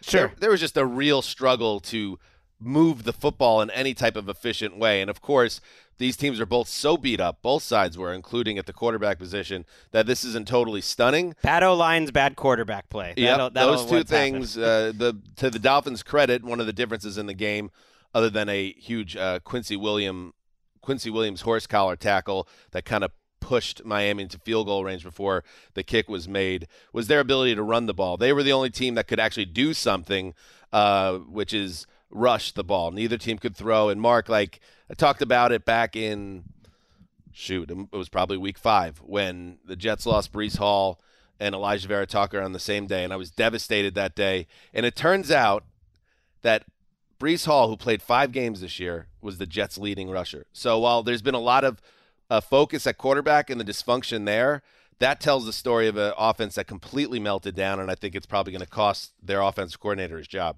Yeah, it's interesting because this, of course, is a Shanahan-esque offense where we're so used to, over the years, pre-Christian McCaffrey, watching Shanahan dial up 7 different running backs over the course of a year, floods of injuries, and it really wouldn't matter. They'd still get to 160 yards a game, and it was the scheme, it was the system. And the Jets, on a day like today, and really since Breece Hall went down, they had 38 yards at 1.9 yards per carry today. It's like you can't – it's not just the quarterback. You got to find a way to surround good and bad quarterbacks, wanting underhand quarterbacks that are not really skilled to get you to the playoffs with something, and they couldn't do that. And, I mean, the Jets' offense really fell asleep, and I think the Dolphins look so different to us because I don't really view Tua as a – I think his numbers are better than who he is. That's just how I feel about him. Next week? Do we think? Well, we don't know. He's still in protocol. Based on the post-press conference, it didn't sound like McDaniel had a ton of optimism. Now, Teddy Bridgewater, who was active for this game, I think would make a big difference because Skylar Thompson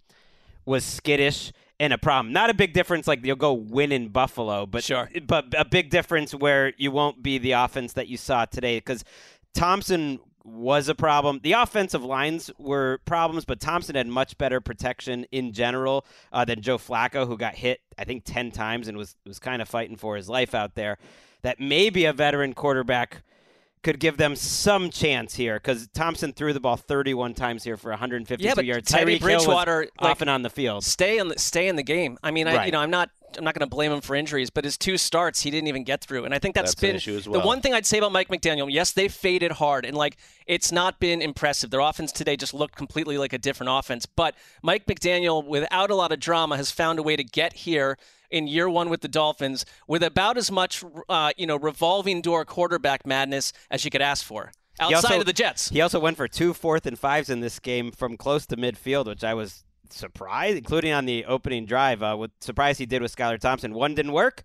Wasn't worried about Flacco taking advantage. One did, and then ended up leading to 3 points. So he was aggressive to the end. The Jets finished the season with 33 straight drives without a touchdown. But at least you got Garrett Wilson, who I think would be my pick for Rookie of the Year, just eye test wise. And in a year where there wasn't any huge obvious numbers, guys, I think he just looks to me like the best player. And he was 9 for 89 today. Flacco smartly just tried to throw it to him every single play. They have an obvious to do in the offseason. You've just got to figure out this quarterback thing because you finally got a really strong roster. I think he's a true number one wide receiver. Garrett Wilson will only get better, and it was notable, Greggy. We'll see. Black Monday's coming up. Sorry, New Horizons Monday is coming up, and we'll see how everything plays out in the league. But Salah's probably safe, but just his comments, he would not kind of endorse LaFleur after the game, makes you think he's willing or knows he might have to sacrifice a guy that he probably doesn't want to get rid of for his own safety at this point. That's what 6-game losing streaks do. And that's a sad way for the Jets season that was otherwise filled with hope a couple of weeks back to end. You know what? I hate this stuff, though, because I'm not convinced that LaFleur can't do it. Agree. He's been around with his brother and everyone else. It's like you went through so much. Like you were tagged to play a non-functional high draft pick who doesn't have it, and we all know that now. They didn't know that 3 months ago. And it's like, are we going to – Part of his job do we always need is a to, fall guy, though? To develop, and I think they failed on some level as well.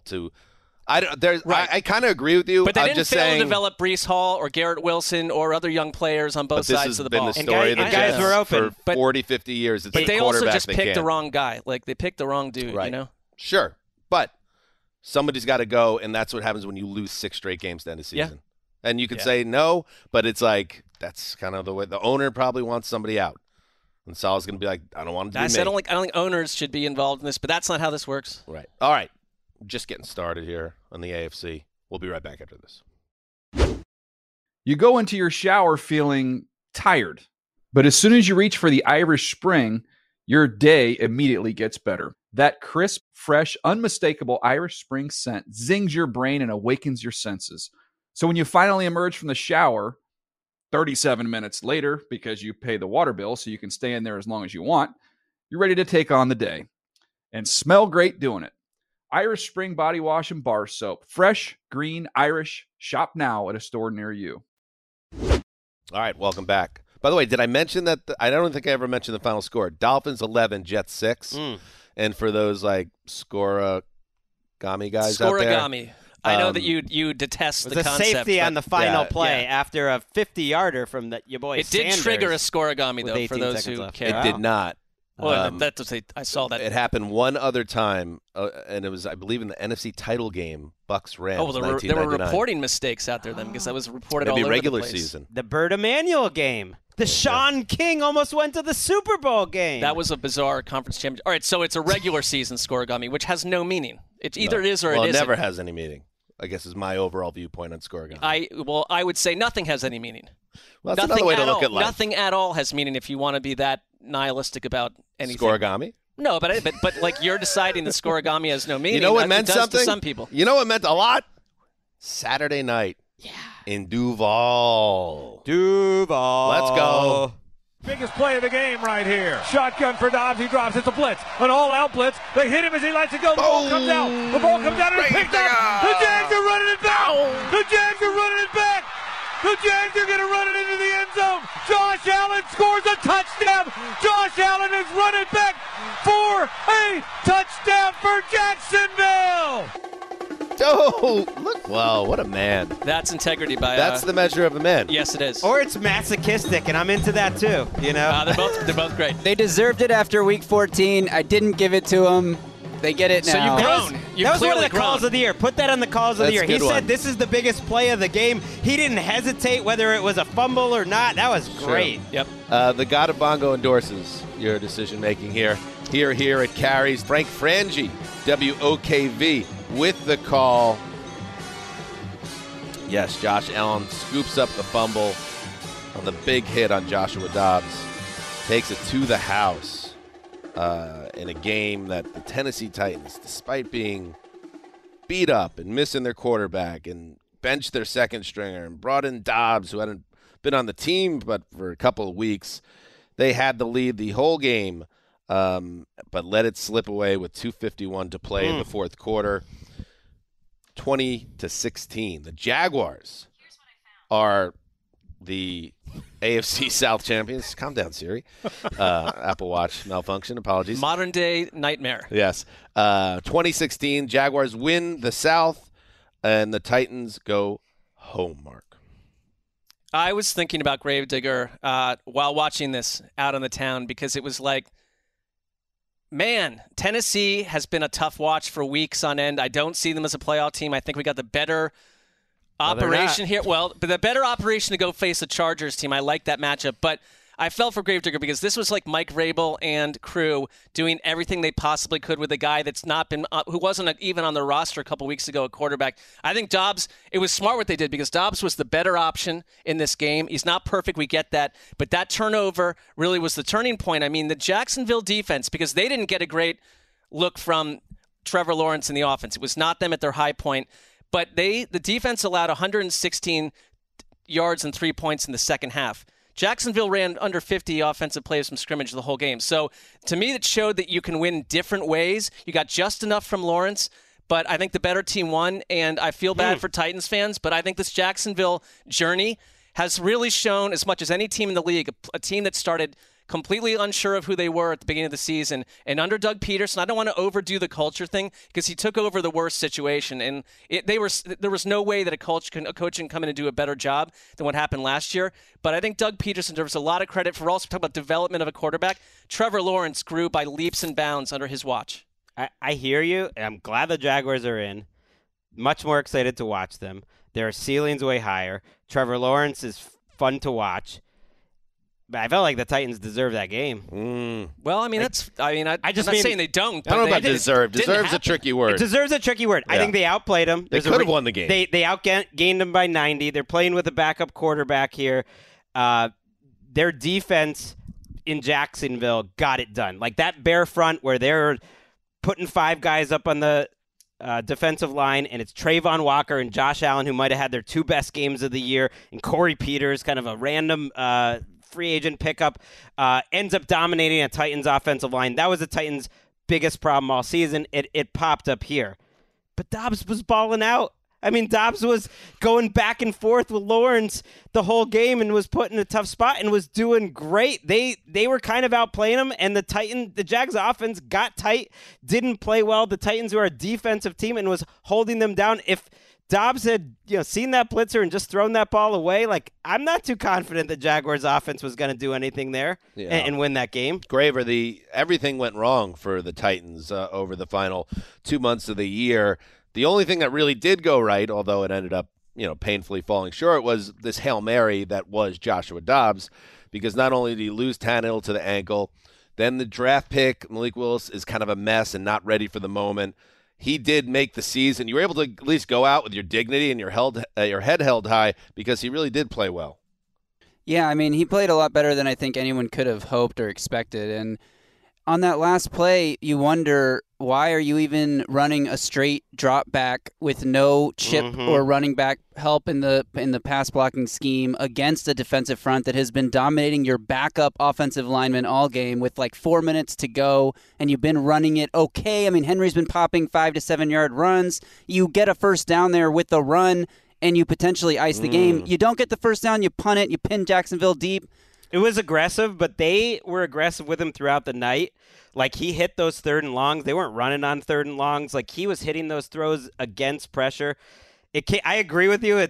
I was almost surprised how aggressive they were. But, man, if he had just seen that blitz. Yeah, and the game plan, obviously, was we need Derrick Henry to take us there. And they gave him the ball 30 times on the ground. He went over 100 yards, but averaged about 3.5 yards a carry, Mark. So you didn't get that big-time Derrick Henry game where he had some nice, powerful runs, but he couldn't make the big play to kind of win them the game like he's done so many times in the past. Had that stiff arm that just shows you that he's an impossible human being to deal with. But, yeah, they had the ball for almost 37 minutes, and I think it was like, let's keep the ball out of Jacksonville's hands so they don't get hot. And it can work only so long without a quarterback. And but Dobbs, I think, I don't know what – I think Dobbs has probably secured a clear-cut, high-end back second, number 2 quarterback role a year from now, or a look to that degree. I think he's a good quarterback with he's smart. But this was Tennessee, another team where, like, down the stretch you have total quarterback chaos, and it's just hard to take them that seriously. Right. Jags fans, don't be annoyed if I'm dismissing this because the offense scored 13 points here. Lawrence still played absolutely perfect until missing Kirk on that open touchdown to start the third quarter. Like, he was pitching a perfect game, didn't have anything to do with him. They're lights out. It's good that their defense is playing better. I almost felt like they got this out of the way. They almost knew they were supposed to win this. They were heavy favorites. They've played a little tight. They got through it. I think they'll play better in the playoffs, and they'll be fun to watch. That place was rocking. I loved this game because they were hitting. It felt like a playoff game. It was so physical. That's a good home field advantage they have there. It's kind of slept on a little bit. Like that fan base endured a lot of losing after that, that really special run in 2017. But it's been terrible since. It was the biggest crowd in that stadium since they pulled the tarps off how many years ago. Wow. It wasn't long ago those tarps were up. They were, like, hitting like crazy. It really felt like a playoff game. Almost every play just, like, it was popping. They were that way back in 2017 when this happened, but with Blake Bortles at quarterback. Now you have something where it's like, wait a minute, this could last for a while. This is different. This is a different feel. And yes, they go out on a 5-game winning streak. The Titans, I believe, was 7? 7 straight. They scored more than 20 points on that losing streak one time. Yeah. Man, all these AFC teams are like, please pull us from the playoff race. Exactly. So the Titans have a lot of work to do, and we'll see what happens with them next. And the Jaguars get the Chargers in their building as a division champion. How about that? Let's move on. Next stop. 3 tight ends, all tight triangle left side. Mahomes looks that way. Vegas, baby. Now moves to his left, holds the ball, holds it. Now he's going to shovel it late. He's got McKinnon. Touchdown! Kansas City on a basketball shovel pass straight ahead to the amazing Jerick McKinnon. Well, I kind of think Patrick Mahomes is the amazing one, and Jerick McKinnon has done a nice job finding a niche in that offense and catching little miracle shovel passes like that. The other Saturday game was a easy 31-13 Kansas City win over the Raiders. With the win, because of the unusual, unprecedented circumstances in our league over the last 10 days, by winning percentage, by playing one more extra game, the Chiefs are the number 1 seed in the AFC and get the bye that comes with it. Of course, with the caveat, Greggy, that if the Chiefs and the Bengals were to meet in the AFC, Chiefs and the Bills, I should say, were to meet in the AFC title game, it would be on a neutral field, but the Chiefs, once again, the top seed in the AFC. Yeah, I was thinking, how about Vegas for that game? Is that a possibility? They'll just go to Indianapolis. Indianapolis is busy. There's a volleyball tournament. They'll get them out of there. No, they've already told them they've rejected the NFL. I guess that was the NFL. What if the Colts had made the AFC Championship game? What would have happened? When was this booked? Well, no, they would have found a different. They wouldn't have gone in with that as a possible scenario. No, they've known for a while. I don't know, but I do know that I believe Phil's daughter's been participating at that event. So for the years. city of Indianapolis and Jim Irsay and the people of Lucas Oil Field, it's booked. Said no, we don't want the AFC Championship game. We're going to be loyal to the volleyball sand people. Okay, I respect it. I'm just saying. Well, I don't think that is extremely loyal. I do think it's safe to say there's no sand involved here. I think they're just I think it's a beach volleyball staged inside the. I don't know. Think about what this is. I don't know. Maybe. Do you guys know? I mean, I know that volleyball's played indoors all over. I don't think it's sand. If you were in the Midwest, they can open where do you get a chance to play beach volleyball? You don't live in the Midwest if you want to do that. You live maybe somewhere there's else. a culture within the Midwest of people that have always dreamed. Maybe by a lakeside in the summer, but not in January. I'm just saying, if you take a backhoe and truck in some sand, you could probably make a lot of dreams come true. You're asking in the too much for just a Midwestern civilian. We've paid no attention to Call this me game. a nihilist. I'm a dreamer is what I am. In this game, I was hoping this wouldn't be that good of a game because, I didn't want to give my whole weekend to the NFL. I thought I'll catch up to this at the end. Oh, you liked how this started then, Greg. And, yeah, this thing was what we thought it might be, which is the Chiefs walk to this. Actually. Vic, that's what I'm saying. Yeah. I think the Chiefs have to feel good that they've been getting pass rush over the last month. Now, some of that could be opponent related, but man, Chris Jones had one of the best games any defensive lineman had all season. 6 QB hits in one game, but Karlaftis and Dunlap. Since week 14, they're 5th in pressure rate. Before that, they were 26. So their defensive line's been getting after it. Mahomes kind of put the cherry, I think, on his MVP case. To me, there's not much reason to go against them. And I think this game was kind of a reminder how they've done it differently. They're doing it with 2 tight ends and a lot of plays under center. And, throwing the ball shorter. His average depth of target is shorter. Like, it's a different Mahomes. You get the spectacular plays, but it's a different type of Chiefs offense. That's who they've been. It's a different offense, you're right, because it's been very running back, tight end-centric. A huge chunk, a higher percentage than any of his career seasons of his touchdown passes have been short touchdown passes to running backs and tight ends, and you see it. They're a great red zone team. They are. They've been good. Like, their defense, to your point, like, pressured Stidham on 45.2 of his dropbacks, their highest rate for the Chiefs in 3 seasons. I wanted to see if Stidham could come back and do what he did last week against a great Niners defense, and it didn't even come close to happening. I mean, that's fine. I thought he played well, though. He's fine, but I mean, last week was like a magical performance. Like, is he Brock Purdy? Like, did they clone Brock Purdy and turn him into Jarrett Stidham? They did not. Look at it this way, Mark. The first Super Bowl we ever went to was at Lucas Oil Stadium. Yeah. It was Indianapolis. They got the bid because of the new stadium. I remember that week. And it was they got beautiful weather. That was 46, so Greggy's blocked it out because of the outcome of the game itself. But I don't know if the Colts get another Super Bowl. This is your chance as a city to get something that could be better than the Super Bowl because it's the 2 best teams. You say it yourself, Greggy. Yeah, but you can get the 2 best teams in football in your city for a huge game, and instead you're going to have the Central Zone Invitational in the building. It's not too late to make a couple phone calls. It does seem like you could send the Central Zone volleyball operation to a different indoor facility. It does feel possible. We know, Phil Wesseling, I believe his daughter's been playing at this tournament in the past. Mm-hmm. And he's thinking, there ain't going to be a Bills-Chiefs AFC championship. Okay. I see where you're going with that.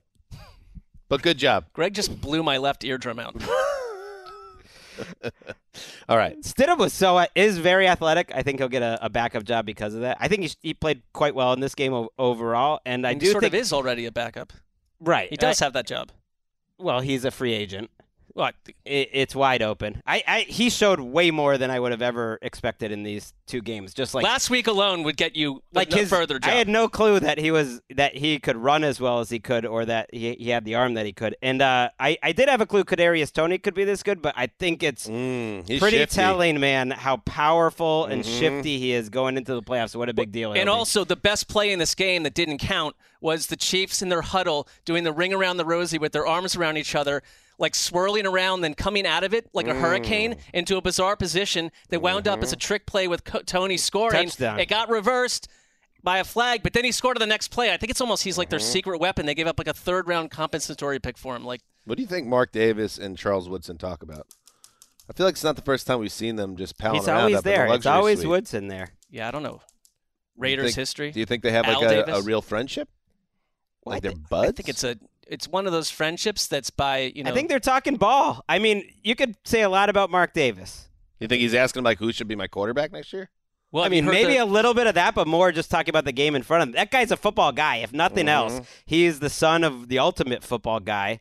He's been, watch football every day of his life. I think they're just talking ball. Got it. Our friend Bert Breer did put out a report this morning that the Raiders are considering Jimmy Garoppolo, obvious ties to Josh McDaniels, as their lead man next season.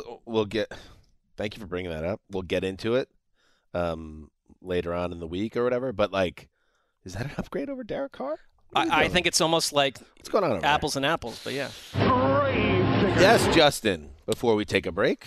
Before the break, I forgot to do this for the last game. You know what? He's again showing he's a man of principle and integrity. He acknowledged that he ignored the concept of bongos a while back. Right. And in this same situation, now he's gone bongos, and he's gone, I'll remind you that I lost my log. Right. And it says a lot about his growth as a person. He kind of lost everything. And yours was in a more dramatic way, but I did the same thing the previous week. You get behind your team, and you kind of try to put that positive energy it just doesn't work out sometimes. Right. No. Got to detach. And That's I love the integrity, but I love execution even better. So we do want to get that with the game, right? If right. possible. Yes, for the next lock, I will remember during the game. Gravedigger is the only person attached to us that gave Christmas gifts. We didn't give them to anyone. He gave nice little Guinness flavored chocolates, infused with Guinness beer. Wonderful gift. Very nice. Very thoughtful. Had one. Kind of a wild thing to pick. I was trying to. I texted her and said, "What made you think to do that?" And they said, "Hey, listen, it looked interesting, and I know Mark likes beer." And I was like, "Yeah, that's true." I was wondering if I alone got that gift, and you guys got rose scented, bathroom spray or something. Gross. All right, let's take a break. We'll be right back. You go into your shower feeling tired, but as soon as you reach for the Irish Spring, your day immediately gets better. That crisp, fresh, unmistakable Irish Spring scent zings your brain and awakens your senses. So when you finally emerge from the shower 37 minutes later, because you pay the water bill so you can stay in there as long as you want, you're ready to take on the day and smell great doing it. Irish Spring Body Wash and Bar Soap. Fresh, green, Irish. Shop now at a store near you. All right. Before we welcome in our buddy Nick Shook for the last time this season, we should clarify that, Greg, you and I had indeed locked the Jaguars. Really glad we're going back to settle this. We got to clean that up. You just pointed fingers at Graver for not, in a clean way. Yes. It's like sloppier than Patriots special teams right now. We have to clean it up, or heads are going to roll. Very ugly DVOA for your professionalism. All right, let's now check in with the other team that played on that fateful Monday night in Cincinnati, the Bengals, who are looking to finish the regular season on high, even though they are peeved about the league's rule changes ahead of the playoffs. Brown's going to throw from the end zone. Hit and brought down. Throws the ball. The ball comes out. Recovered for a touchdown. The Bengals knock it away. Trey Hendrickson stripped it away from Anthony Brown, and it's recovered in the end zone for a Cincinnati touchdown. That's what you call taking care of business. Dan Horde, Dave Lapham with the call. The Cincinnati Bengals jumped out ahead early on the Ravens and kind of coasted from there. 27-16. Joe Burrow threw for a touchdown. Joe Mixon ran for another and pulled a coin out from his sock and flipped it in the air to mock the NFL's decision to potentially decide a playoff game if it were to happen with the Ravens by a coin flip for home field. That's not happening because Cincinnati took care of business. They are 12-4. Baltimore 10-7. Nick Shook, the pipe is here. I'm here to flex in representation of the Bengals, who turned away all the criticism and all the consternation regarding the coin flip and said, you know what, we're going to go out, we're going to take care of business. Just do it. As a playoff team and a title contending team should do. It wasn't the prettiest game, guys. Now, they jumped all over them early thanks to those takeaways. They really should send the Ravens a gift basket, provided they don't run into them again in the postseason, which we'll see, because they did them a huge favor by playing their third-string quarterback this week and protecting Tyler Huntley in the event that he has to play in the playoffs. Anthony Brown, well, probably a nice kid, Oregon product, clearly not suited for a game of this magnitude. Two very ugly interceptions early. You saw the strip sack recovered for a touchdown there. That was the Bengals' route to victory. They jumped all over and put 21 points on the board from those takeaways. They go into the half with a 24-7 lead. And that was pretty much all she wrote, because the second half, they didn't even break 100 yards offense. That's something that they need to figure out going forward. They got to figure out what the Ravens did defensively that shut them down. They missed some opportunities. Joe Burrow had Jamar Chase open for a touchdown, underthrew him a little bit. There was a couple of long passes that didn't get completed that could have gone for big gains and potentially touchdowns. They don't look quite as strong as they have for the last 2 months, but coming off of what they dealt with last week, I can understand that. And all in all, they got the job done. They secured the home game going into next weekend. That's all that really matters to them. And we can leave the change in the coin purse. Go spend it on parking, because you don't have to spend it or use a quarter to flip it to figure out where you're playing next week. Well, I think it will be fine for that, number one, although that's, when you talk about these players' salaries, not a huge issue. I also use like a card now to pay for parking. I don't even use coins. I normally do too. Yeah, it's not because you live in LA. Yeah. Well, it's instructed of us, but I mean, the Class Bengals warfare. Humble brag. They were messy down the stretch, Shook, and I think it said a lot about the Ravens. They had one drive of their last 10 that went over 12 yards, and it kind of looked like there were these big misconnections. The biggest concern for me, because I just kind of this Week 18 stuff, I'm willing to let it blow away, but Alex Kappa was carted off the field with a left ankle. You already have Lyle Collins out. That's the entire right side of your line. This is what happened to him last year when they were trying to, keep Joe Burrow upright. So that just is a lingering concern for me. But I really thought at least it showed their defense, which were turnover ball hawks last January, that they could do it again today. And they preyed on a quarterback that was not ready for prime time. But this Ravens team in general, I mean, Rappaport reported this morning that it is essentially he said that no one truly knows if Lamar Jackson will be ready for the wild card matchup. And it just seems like it's trending in the direction of are we going to see him again this season? And if we don't, and you get this or Tyler Huntley next week, I love Cincinnati's chances. Our friend Peter Schrager, he was on Bill Simmons' football podcast, and I happened to catch on Twitter. They had a conversation about this, and Schrager's plugged in as anybody. And he didn't report directly that it was something he was hearing from the Ravens, but he certainly, in the conversation that he was having about the subject of Lamar Jackson and his continuing absence, kind of let it hang out there that there might be more to this potentially. It just feels like than just an injury with his uncertain financial future. And I just thought it was notable coming from Schrager the way he, had that conversation. Interesting thought. It is fascinating. It also is weird to look at the different reports about whether Lamar is going to play next week or that they're feeling confident or they're not feeling confident. And it changes depending on which reporter you listen to and what time of the day and which day it is. But to me, actions speak louder. The Ravens knew the most likely outcome here was they were going to lose this game with a backup and that they were going to go back to Cincinnati next week. That's exactly what's happening. They ended up sitting some of their starters, Mark Andrews, including Huntley, who is the key one that they really didn't want to lose if they don't have Lamar. To me, you wouldn't sit Huntley if you felt like you needed this game or if that you're confident Lamar. It's an awkward Week 18 thing. I hate this when they play each other twice in a row. I think the Bengals, if I had to pick, might be the best team in the NFL. And yet I think this is an awkward matchup next week for them. It's a division matchup, a very good defense, one of the only defenses in the league, if healthy, Shook, that I think can hold down Cincinnati's offense and just ugly it up, especially if they can get any quarterback play. Yeah, you saw an example of that today. I mean, like I said, in the second half, they couldn't break 100 yards. I mean, their offense went from being fairly high-powered, the same offense we've seen for most of the second half of the season, to one that was borderline anemic. Joe Burrow just didn't quite look comfortable. Joe Mixon's stat line doesn't reflect a game that you'd be proud of. And they've shifted a while ago. They shifted toward this pass-heavy offense that incorporated the running back in the passing game a little bit, but you couldn't really rely on the run game that constantly or that consistently. If you were in this situation for 4 quarters next week, you talk about ugly in a game up. We get an ugly playoff game where the Bengals suddenly find themselves in a situation where they got to go down and try and kick a game-winning field goal if it's, that close. I could very much see that happening because if Huntley's in the lineup, he gives them a better chance to match them offensively or at least come close enough, closer than Anthony Brown could. They averaged 4 yards per play today, Shookie. Yeah. That's they crazy. fell behind early, too. That's crazy. So, they got to sit on that lead. There's no guarantee that you're going to go sit on that lead in a playoff game next week. So, yeah, definitely a little bit concerned about them, but I agree with you. Might be the best team in the NFL when all things are running correctly. They just did in the second half. I don't think you're getting 2 weeks of this from the Bengals in a row. The line issue concerns me, but if Tyler Huntley played today and did not turn the ball over and they still just did what they've done under Tyler Huntley, which is be a very unimpressive to the eye offense in terms of production, this game is very close and goes down to the final minutes. It was the turnovers that set them up for these quick scores. They weren't moving the ball. One more week of the Baltimore Ravens. The hay is almost in the barn, and we can move on as a football world. Hey, before we go to the next game, Shookie, as I said earlier in the show, this feels like the Bills are a great team and a great story, and it just feels like this could be their year.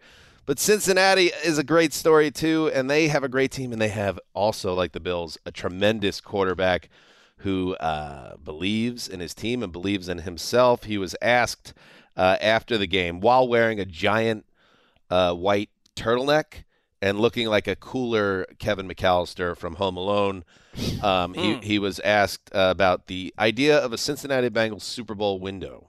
Window's my whole career, and everybody that we have in that locker room, all the coaches we have, things are going to change year to year, but our window's always open. He's good with these quotes. That's not my quarterback, but I wish it was. Yeah, I know. Every couple of weeks he drops a verbal dime like that. Mm-hmm. And guys, in addition to the physical dimes on the gridiron. In addition to those, Shook. Yeah. I mean, is 90s fashion completely back? Because it's back. I got some serious flashbacks there. You know, it is in Ohio, I'd say. It just got there. No, we've reached a tipping point in this the nostalgia culture right now. When New York Times is doing a profile on the kids of today are now using digital cameras that they're finding in their moms' and dad's drawers, and because they prefer that to using their phones. We're reaching a saturation point of that's cute of nostalgia, but I guess every generation hits that. So whatever. Good luck finding new digital tapes when you run out of the one that you're using that was in the camera to begin with in your mom's closet. Just a warning SD signal. cards. Yeah. Let's head to Heinz Field, where Mike Tomlin was looking to keep up one of the most impressive streaks in professional football. Pickett throws it down the middle. Touchdown, George Pickens. Pickett to Pickens from 31 out, and the Steelers in position to tie it up. This is what makes a quarterback on the edge of becoming a great quarterback. Oh, look at that. That's Craig Wolfley saying that Kenny Pickett is on the edge of becoming a great quarterback. Now, you may or may not agree with Wolfley and Bill Hillgrove of WDVE, but those are the vibes around the Pittsburgh Steelers after a season-ending 28-14 win over the Browns.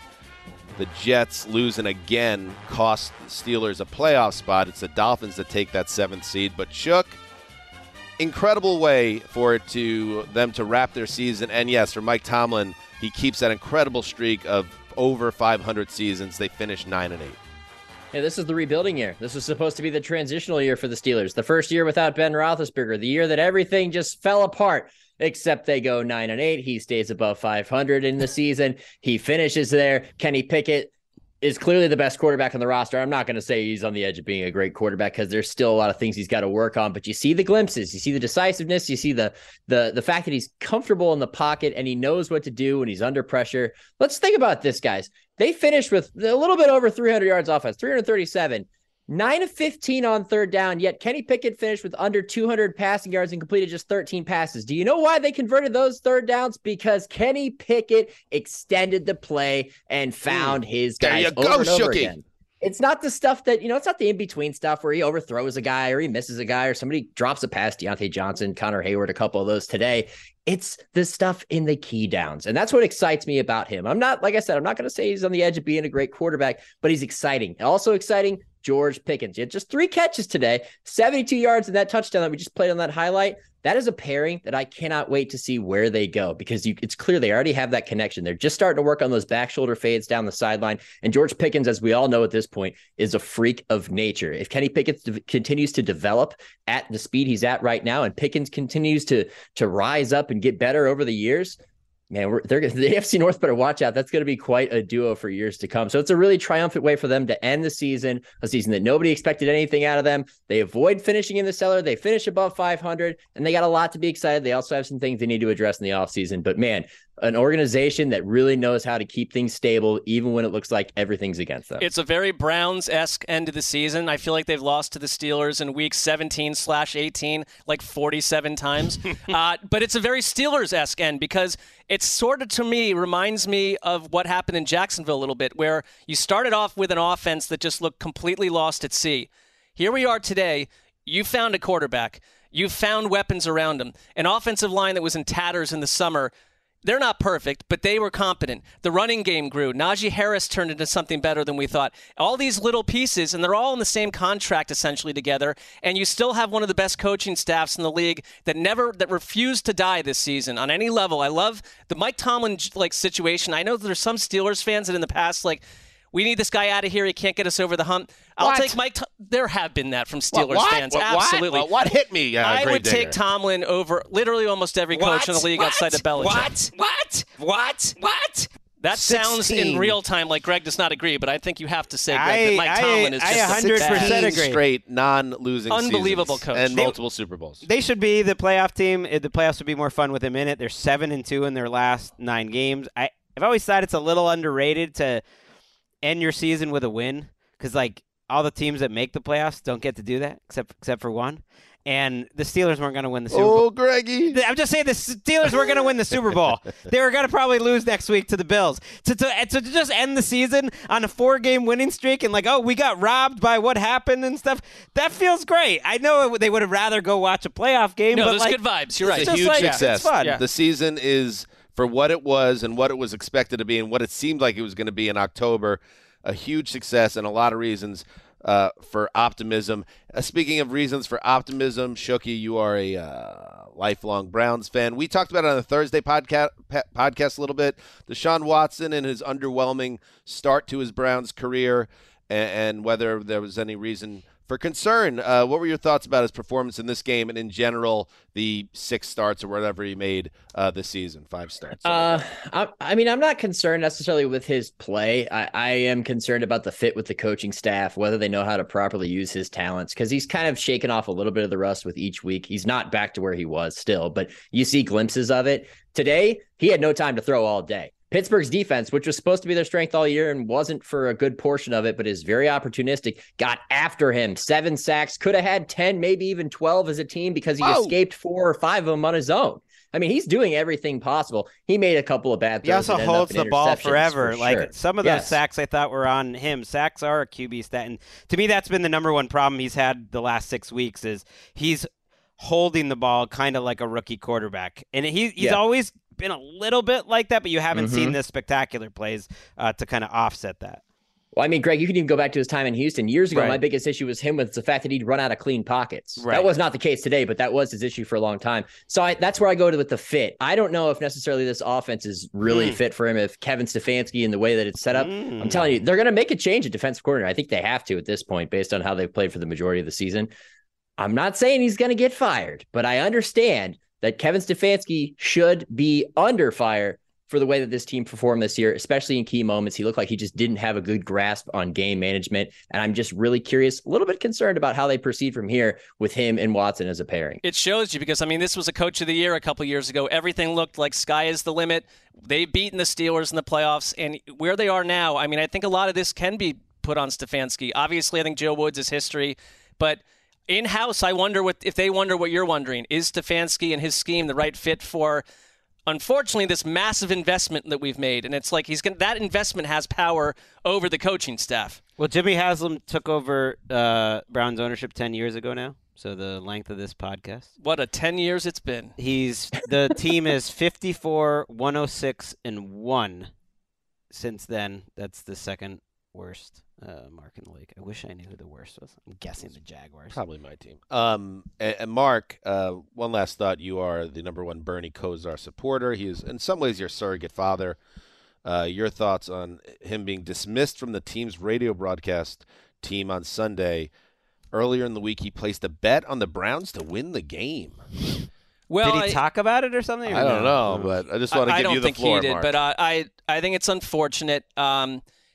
You're essentially an NFL league employee when you're operating out of that and can be seen that way, and you break a clear league policy. We all know about that. I did find it interesting that it was reported he bet $19,000, which is his number, of course, his jersey on the Browns to win. You can't tell me that Bernie has that much money floating around that he should be making that. Well, he doesn't now place. After not winning that. Oh, Bernie. But you know what?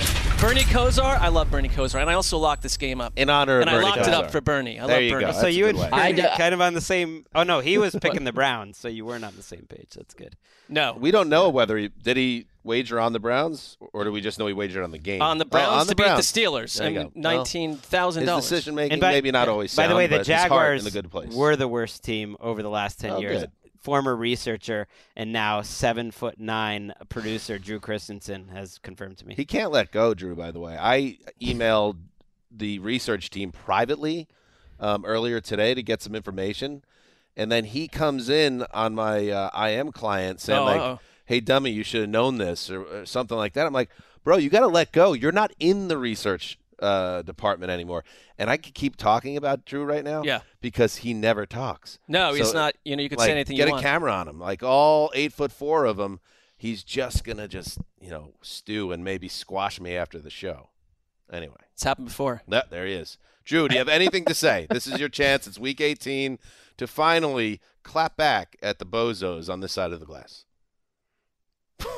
Motionless and silent. You know what's good, though? If it ever comes down to it and it's like on-air versus behind-the-glass showdown, we've got Shook on our team to take down We got Drew. the pipe. Yeah. And nice transition there, Greggy. The pipe all season, and it's been a few years now. You've been awesome and a great asset for us, helping to cover all these Sunday games. So as another regular season comes to a close, we sincerely thank you, sir. I think you're getting better every year you do this, and you're a stud, buddy. So thank you very much. Thank you. You know what? My parting words will be this.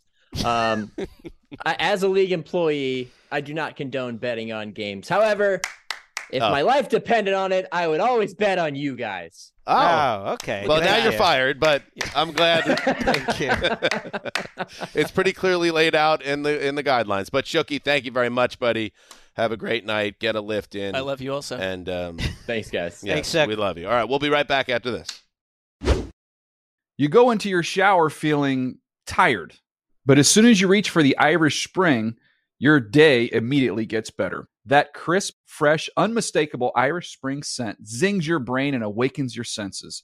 So when you finally emerge from the shower, 37 minutes later, because you pay the water bill so you can stay in there as long as you want, you're ready to take on the day. And smell great doing it. Irish Spring Body Wash and Bar Soap. Fresh, green, Irish. Shop now at a store near you. All right, welcome back. Let's head to Denver for a AFC West matchup that had nothing on the line, and yet people were talking all throughout the contest. We'll tell you why. First, this. Play fake. Russ rolls to his right. Throws the ball wide open. Receiver. Cortland Sutton. Touchdown, Denver. 20 yards. Russell Wilson to Cortland Sutton. Sutton's second touchdown reception of the season. And he was wide open. Miserable season for the Broncos. We all know that, and there's Dave Logan, KOA. The fact that Russell Wilson showed a little bit of a pulse these last couple of weeks of the season. Everything's fixed. Well, I wouldn't go that far, but it's better than the opposite, where he finishes with 8 touchdown passes or something. So maybe something. And you also get a win, 31-28 over the Chargers, and Russell Wilson had 3 touchdown passes in the game. Greggy, you watch this game, and what I was alluding to was the Chargers, based on the Ravens-Bengals outcome earlier, were locked into the 5 seed. There was a thought that a lot of the starters wouldn't play. And not only did a lot of Chargers starters play, they played deep into the game, and one of their key players left on a cart. So a lot of criticism for the head coach, Brendan Staley. Yeah, Mike Williams has a back injury. Ian Rappaport said X-rays were negative, that there'll be tests on Monday. It didn't look great, although Staley said in the post-game that he could have maybe returned to the game, Mike Williams. Joey Bosa was also shaken up and then just didn't return, but that one didn't seem serious. The starters were pulled by Staley with the score 31-20 Broncos with 11 minutes left. That I'm counting starters as Herbert. But they weren't all the starters. I mean, Keenan Allen 11 minutes left in the second quarter. In the fourth quarter. Oh, in the fourth quarter. Late in the game. Whoa. So they kind of got the worst of both worlds, which is they tried to win the game, but the Broncos and old Russ was putting it on them. Hey, look at that throw on the run to Judy. That's old Russ. So it was crazy. That throw you're talking about was part of a 3-play, 75-yard touchdown drive with 25 seconds left in the first half. When that drive started, again, 25 seconds left in the first half, Russ had 14 passing yards. So it was the Russ of old. Okay. Wow. They were running the ball a little bit. Important context, Greg. Thank you. But then he finished with 283 and 3. He suddenly had bombs away. He had 3 of those beautiful Russell bombs. Hey, I'm Russell Wilson, and I throw a sexy deep ball. Down the stretch of this game, and the Chargers defense, who were playing all their best players, kind of got steamrolled by Latavius Murray and Russell Wilson. So it all was strange, and so was Staley's explanation afterwards, where he said that you only have so many players with only 2 practice squad elevations. Other playoff teams had to play their best players today as well. These aren't easy decisions.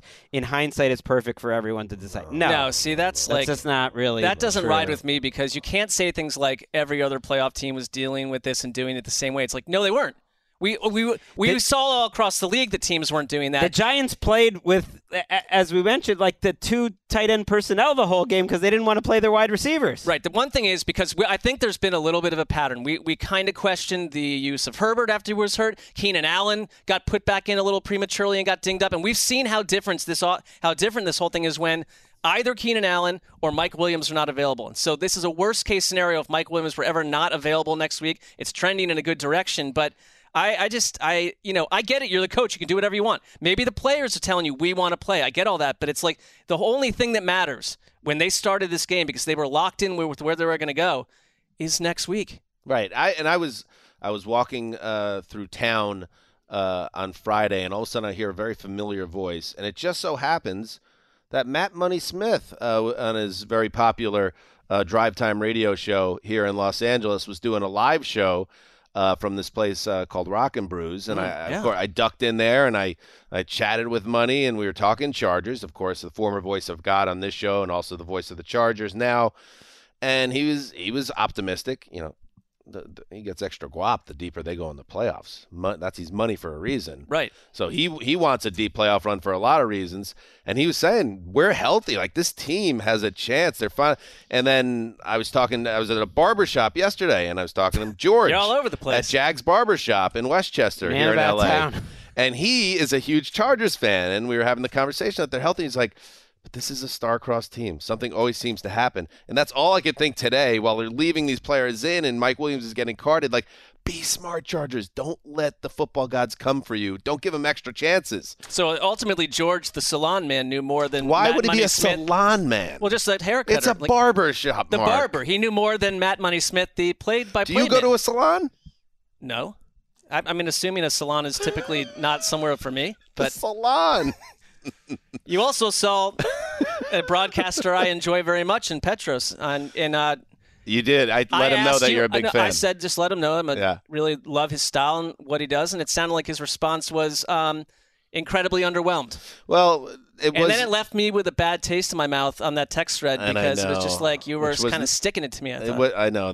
I worried when I saw your reply. I was like, oh, no, Mark took it a certain way. Well, I know you're a big fan. Petros and Money, again, the big drive time team here on 570 AM radio here. Yeah. For some reason, I felt compelled when I met him to almost immediately tell him that you were a huge fan. And I think I caught him off guard because why would this guy that he just met then be like, oh, my friend loves you? And he was like, oh, cool. So when I wrote, oh, cool is what he said, you took it as like him being like, oh, cool. But that was never the tone. Over text, you cannot tell what the tone is. And the tone, the verbiage was, clipped. You know what my mom says? No good deed goes unpunished. I was just trying to do you a solid, and look who catches fire ultimately. I mean, I don't. Tugboat's sinking over this one. Suppose it was a good deed. Did they have you on the show? No. You think I'm not talking to a mic You're unless NFL Network's Dan Hansis. You're at the thing and they don't have you on. You've worked with Matt Money Smith for that's hundreds LA of hours. Sports Radio. They had a Kings defenseman on there. They were chopping things up. I have no idea half of what's going on in LA Sports. Hey, Gravedigger, you were saying. Sorry, I didn't mean to derail that very interesting conversation. I'm sure it was. I just wanted to remind everyone, it feels like forever ago that Justin Herbert suffered that rib injury, and we were all wondering why Brandon Staley left him in the game as long as he did. It seems like he didn't learn from whatever happened earlier in this season in this game. Or the Keenan Allen situation. Well, it's also weird because they're one of the teams that were at the forefront of never play any players in the preseason. So I'm almost less concerned about that he played everyone. That was really annoying. And if Mike Williams is compromised next week, then that would be the biggest problem. But also, he wanted to, in theory, I think, keep the winning vibes going. That was the idea. And they lost the game to the Broncos. And it wasn't the backups that lost. It was the starters that lost. Fans of somewhat recent football history will remember the ultimate, and not to bring it up again because now I'm going to talk about 42, Greg, and I'm not doing it on purpose. But the ultimate flex in this mode was when Tom Coughlin in Week 17 Week 18, when the Patriots were going for the perfect season on New Year's Eve, the Giants were already locked into a wild card spot. Coughlin said, I'm playing everybody, and we're trying to knock off the undefeated Patriots in a very Tom Coughlin type move. And they played this gorgeous back-and-forth shootout that the Patriots held on for the win. But it really did, I think, and they talk about it now, and I think it was true. It kind of really elevated the Giants, not just through the NFC playoffs, but when they saw the Pats again in the Super Bowl, they felt confident. We could beat them. They're not unbeatable. But usually you just got to use common sense and be smarter about it. I guess we're talking about it maybe a little too much because nothing that bad happened, but you know it was what? interesting. Before Coughlin, Vince Lombardi did the same thing in a very critical situation at the end of a season and said it was one of his favorite days of coaching, one of his greatest coaching experiences, to have his guys go out there when it didn't matter and to go do it anyways. They lost the game, but it's like Belichick did it on the regular. I mean, people would lose their minds. He didn't always. The result's but not sometimes. good. The result's not good. Remember when Wes Welker blew out his knee in a meaningless Week 18? That was unfortunate. We should mention quickly, too, Sean Payton confirmed he spoke to Broncos ownership about the head coaching vacancy. He can't officially interview for the job for another week and a half. Because of league rules, because he's still under contract with the Saints. You have to wait until after the wild card round. What are they going to trade? They don't even have any first-round picks. They have future first-round picks. And Rap Sheet reported that conversations happened about the trade and that part of the situation may already be settled, the trade part. So we'll see if Sean Payton gets a better offer, but we'll see. We have Payton, who's been biding his time with Fox this year, obviously, talking about the conversation with the Broncos. Any team that would want to inquire or speak with me can do so. They just need permission from the Saints. And then down the road, if that's something that materializes into anything else, then there would be compensation required, much like a player trade. Denver's the first team, and I was able to have a conversation with their owner, and that's kind of the protocol. So it would go team to Saints, and then the interview process can't officially begin until the 17th of this month. Okay. So that's really where it's at. I mean, one word, leverage. Right. If this is where we think Sean Payton wants to go. Well, will he have other options? We'll find out. It actually occurred to me during this game, is Staley worried about Sean Payton, so he's still trying to win games because Sean Payton's made it awfully clear he wants that Chargers job. Mm-hmm. The most interesting thing Sean Payton said when he spoke to our Peter Schrager there on Fox was quarterback would not be the most important thing to him. Ownership and the GM and the structure, that's what matters to me. When I arrived in New Orleans, we didn't have a quarterback. He basically saying, I can make the quarterback thing work. I'm worried about the owner. And what do owners have? They have money. And what does Walmart have? All the money. All the money. And as bad as, we've talked about the Russell Wilson side of this and why it would make it messy for someone going there, but I think you could maybe even get out of that contract in another year if it ends up being terrible. If you're going to Denver as a head coach, you got to be a high quality guy with a resume to have some rope to survive a potential bad Russell Wilson year too. It makes a little more sense. That's a great city, great fan base, great history, and new ownership. We don't know about them, but they got a ton of money they'll spend to make the Broncos great outside again. of the Russell Wilson contract, which you're right. I think at some point you make a decision. If it's not working, you move on. Everything else about the Denver Broncos, I think, would appeal to Sean Payton. Right, and he wants to coach, and I'm not sure other than possibly the Rams where he could have an opportunity. So, let's see what happens there. All right, let's head to the most amazing game that's ever been played. To Lucas Oil Stadium, the home of the Central Zone Invitational, later this month. Plug.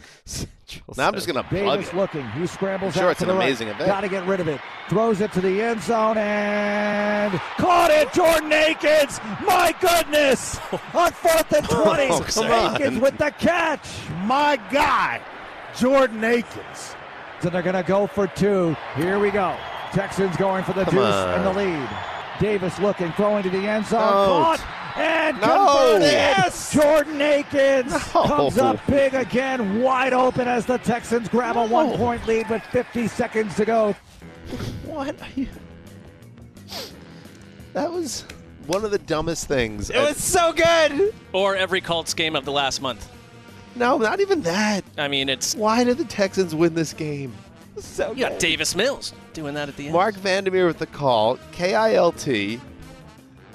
Yeah, they convert a 4th and 20 for a touchdown. Go for 2. Make it to beat the Colts. And Zach Kiefer was right. They had 1 win in them under Jeff Saturday, by the way. That is crazy. 32-31. And because the Texans have this incredible comeback win, and I guess, the Colts made it happen by playing miserable, boneheaded defense in the final plays of the game, but, like, they don't pick number 1 anymore. They drop to the number 2 pick, and the Chicago Bears get the number 1 pick. It could be one of the more crushing developments for the Texans in many years when you look back at it. Yep. It was delicious. I don't know why. I don't think they deserve any good luck the way they've handled everything, especially if they don't keep Lovie Smith, although we'll hear from Lovie in a second. But I just love these sort of insane Week 18 moments. And Davis Mills win this game. He hit a 4th and 12 on the move to Brandon Cooks earlier in that drive. He was 4th and 20 under extreme pressure. This is Davis Mills. This is not Patrick Mahomes. He's rolling to his left, and he has 2 defensive linemen right on top of him, and then he throws across his body, and the Colts defender has the game. All he has to do is knock it down. Instead, he runs forward. What are you doing? Justin jumps up. It goes right through his arms into the waiting hands of knock Akins. it down. It was one of the moments of the season. It was the only moment of the season that I yelled out in the newsroom and screamed, probably annoying Mark from 50 feet away. No, you didn't annoy me, but to me, you're loyal to football. Like Greg, I know that something. It's amazing moments of athleticism, but.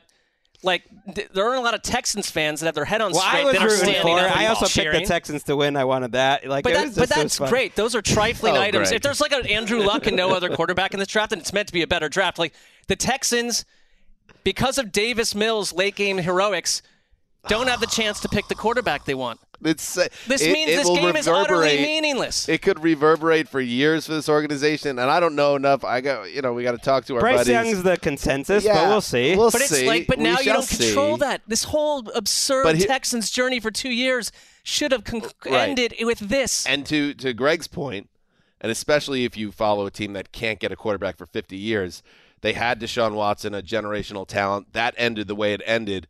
To then fall into a potential another number 1 overall pick star, that would have kind of sneaky annoyed me and other teams that are in my position. So maybe I don't feel too terribly. And you also, I'm just as a football fan, I'm thinking as a Texans fan. Right. That's why I'm mad thinking about it. But the Texans and their players and their coaching staff, they know whatever is the next era of Texans football probably doesn't involve them. So that's why the game played out the way it did. I mean, it makes me think about the old movie Major League with Tom Berenger and Corbin Burnson and Charlie Sheen. It's like, was there some type of front office figure that was like, no, and racing down to the field to try to stop this? But of course, nobody did, and I don't believe that happened. There's no I don't think anyone's saying Lovie Smith and the players should have tried to lose this, but I think that is where you create just situationally a chasm between your front office who had plans to do. The one thing that could happen is if Chicago holds on to that, if they if they fall in love with someone, then they're not taking a quarterback, and maybe you're right back where you started. But they can also trade that. The Texans also have Cleveland's first-round pick, so they have ammunition, but it's just come on. You want to hear what guys. Lovie Smith has to say about the draft? I would, because I don't know how often we'll get to hear from him again, depending on what they do. Okay. This is the option that I had. So you're saying, hey, guys, playing this last game, all that you've been working for all your life, you play to win, forget that, lose the game on purpose. I think that would be a hard one to get by. They wouldn't expect me to say that. I didn't. What we work each week, our game plan has been to win the game. It's kind of simple as that, and that's what we followed through on the day. Ultimately, I'm happy for Smith. If this is how he goes out, he doesn't let ownership have. We have one other thing from Lovie. Okay, let's hear it. Do I expect to be back? Yeah, I expect to be back. Absolutely. It's like a dare, Greg. I dare you to bring me back. He said he's been talking to ownership. Maybe that was a dare. I don't know if he's basing on that. The way that Ian Rappaport, our national insider, remember when they changed that to his title? Did they change Insider. it again? No, I think that's it. National insider. I mean, football. NFL and Tom Network. Pelissero. He's the NFL Network insider. Couldn't you make him international at this point? Yeah. It's an international sport. He's not But dueling against That's not his insider title. from Spain. His title's NFL Network insider. He reported, that Lovie's future was very much in doubt. Over on Fox, Jay Glazer thought Nick Caserio, the GM's future, might be in doubt. So we'll just see. We'll see what is going to happen. We have developing news. Oh boy. Oh. Developing news. According to, I'm being told, Rap Sheet's Twitter bio, national insider for NFL Network and NFL.com. I think that's new. I think that was tweaked somewhat recently. I'm going to do my digging as the Zeus. Wait, isn't that what I said? Yeah, you were right. Yeah. Okay. I want to do some digging and find out when that changed. I would just say you could go, if you wanted to pull full power move, Yeah. you go Earth Insider. You're not dueling against NFL insiders from Right. Africa Dueling or against Germany. him. I'll be digging on this story. Just leave it at that. Was there something else? Yeah. I just like that. If they're sending him out, they don't deserve to win this game. They don't deserve it. This franchise, I don't. Remember, they were losing Deshaun Watson before anything happened either. He wanted out of this franchise, and also Calm keep down. in I know you're mind very excited about this. the Colts don't want their division rival to get the number one pick either. That's true too. Very Oh, nice. no, I think it was a savvy move by the Right, Colts. it was a good job by the Colts. Graver, though, you still your prediction that the Colts would finish in last place. That didn't happen. True, but there's an argument to be made that Houston was a better team than Indy this year. They went 1-0-1 against them. I think only in finished spirit, with one the win Colts are the better. worst team in this division. I mean, what a disastrous end to this I season. think I believe the Texans went undefeated in their division. No, They went 3-13-1. 3-2-1 though in the division, which Something is like that. ridiculous. Yeah. Lovie Smith started the season There's some going type of for a weird stat. tie and annoying everyone, and he ended the season going for the win with a 2-point conversion. Who says there can't be personal growth? And annoying everyone. Uh-oh. Just talking about it. Now it's official. The Texans once again in the market for a new head coach. Ian Rappaport and Mike Garafolo together reporting that the Texans have fired head coach Lovie Smith. Another one and done in Houston. So David Culley, given no chance in 2021 to build that program, fired, even though he kind of outperformed, the team outperformed what they expected. Lovie Smith comes in, given no chance to build the operation, sticks it to the team out on the way out the door in Week 18, and then is let go. So once again, Mark, the Texans will be on the lookout for a coach. They do have some positives now, of course, in terms of what the job they have. They already have, I think, an extra number one. Is that correct? Cleveland's for years to And come. even though they, blew the number one overall pick, they picked number 2 in this draft with a lot of cap space, but also a lot of dysfunction around that organization in recent years. Yeah, I think it's like it reminds me of reading like the various biographies on Bill Belichick where he talks about when he left the whole Brown situation and was going to go to New England. It's like, just always think about ownership when you take a job. It's so important because if that shifts, you're probably going to lose it, but ownership creates culture and everything else. And like, you do have something to offer as the Texans. They're loaded with draft picks. There's a couple of players on that roster that I think because of the Texans have been overlooked, young guys, and there's something to build off of. I think Lovie Smith showed down the stretch here coaching them that they were playing teams tighter. They weren't just the joke they were all of last season and for the beginning of this. And in the end, it didn't matter. You just get canned. And it's like, what is the direction? Why did you hire Lovie Smith? Right. I get that it wasn't the most inspiring hire, but like, did you in the back of your mind, if you're the GM, Nick Caserio, if you're the owner, Cal McNair, think, you know what, we're probably just going to get through this season with Davis Mills or whoever, set ourselves up post Deshaun Watson to get these draft picks after we trade them, and then get the coach we really want? It just is sort of dirty business to me. Right. I can't remember an NFL head coach ever being hired where it felt like it was a short-term hire the minute they made it, and that that the coaching search itself was a mess. Easterby was involved. Josh McCown was involved. The whole Brian Flores suing the NFL felt like it was kind of involved and maybe pushed the McNairs. I just think it's embarrassing for Nick Caserio, whether he wants to put it on ownership or not, that he hired Culley as the first thing he did as GM. He made it 1 year. Then he got to hire Lovie Smith. He made it 1 year. Most GMs never get to their third head coach. Right. If you hire 2 head coaches, and that's over, I'm thinking of like Thomas Dimitroff when he hired Mike Smith and Dan Quinn. That lasted, 10, 15 years. But he's not getting to his third head coach. Caserio would be the first GM in history to ever get to hire 3 head coaches in 1 year. And yes, you can say, well, the Watson thing happened. They didn't cover themselves in glory there either. And I don't know where to put the blame. I put it on the organization, but it's just like embarrassing. And I already see the fans being like, well, they shouldn't have hired Lovey and he's not the guy anyways. It's like, this was always the plan. It's like, that's what teams, like fans of bad teams say, justify. It's just like, I mean, and one of the reasons why it's eyebrow raising is, yes, Lovie Smith, who they elevated to take the job, is 64 years old. He came up, he had a bad run with Illinois, his previous head coaching experience in college, and it didn't seem like for a team that's young and trying to figure things out that you would hire an older veteran coach. And in a lot of ways, that didn't make sense because none of this really makes sense. There is no real roadmap right now for the Texans, and I would be very wary if I am and there are only 32 chairs, so there's always going to be a lot of interest in taking one of them.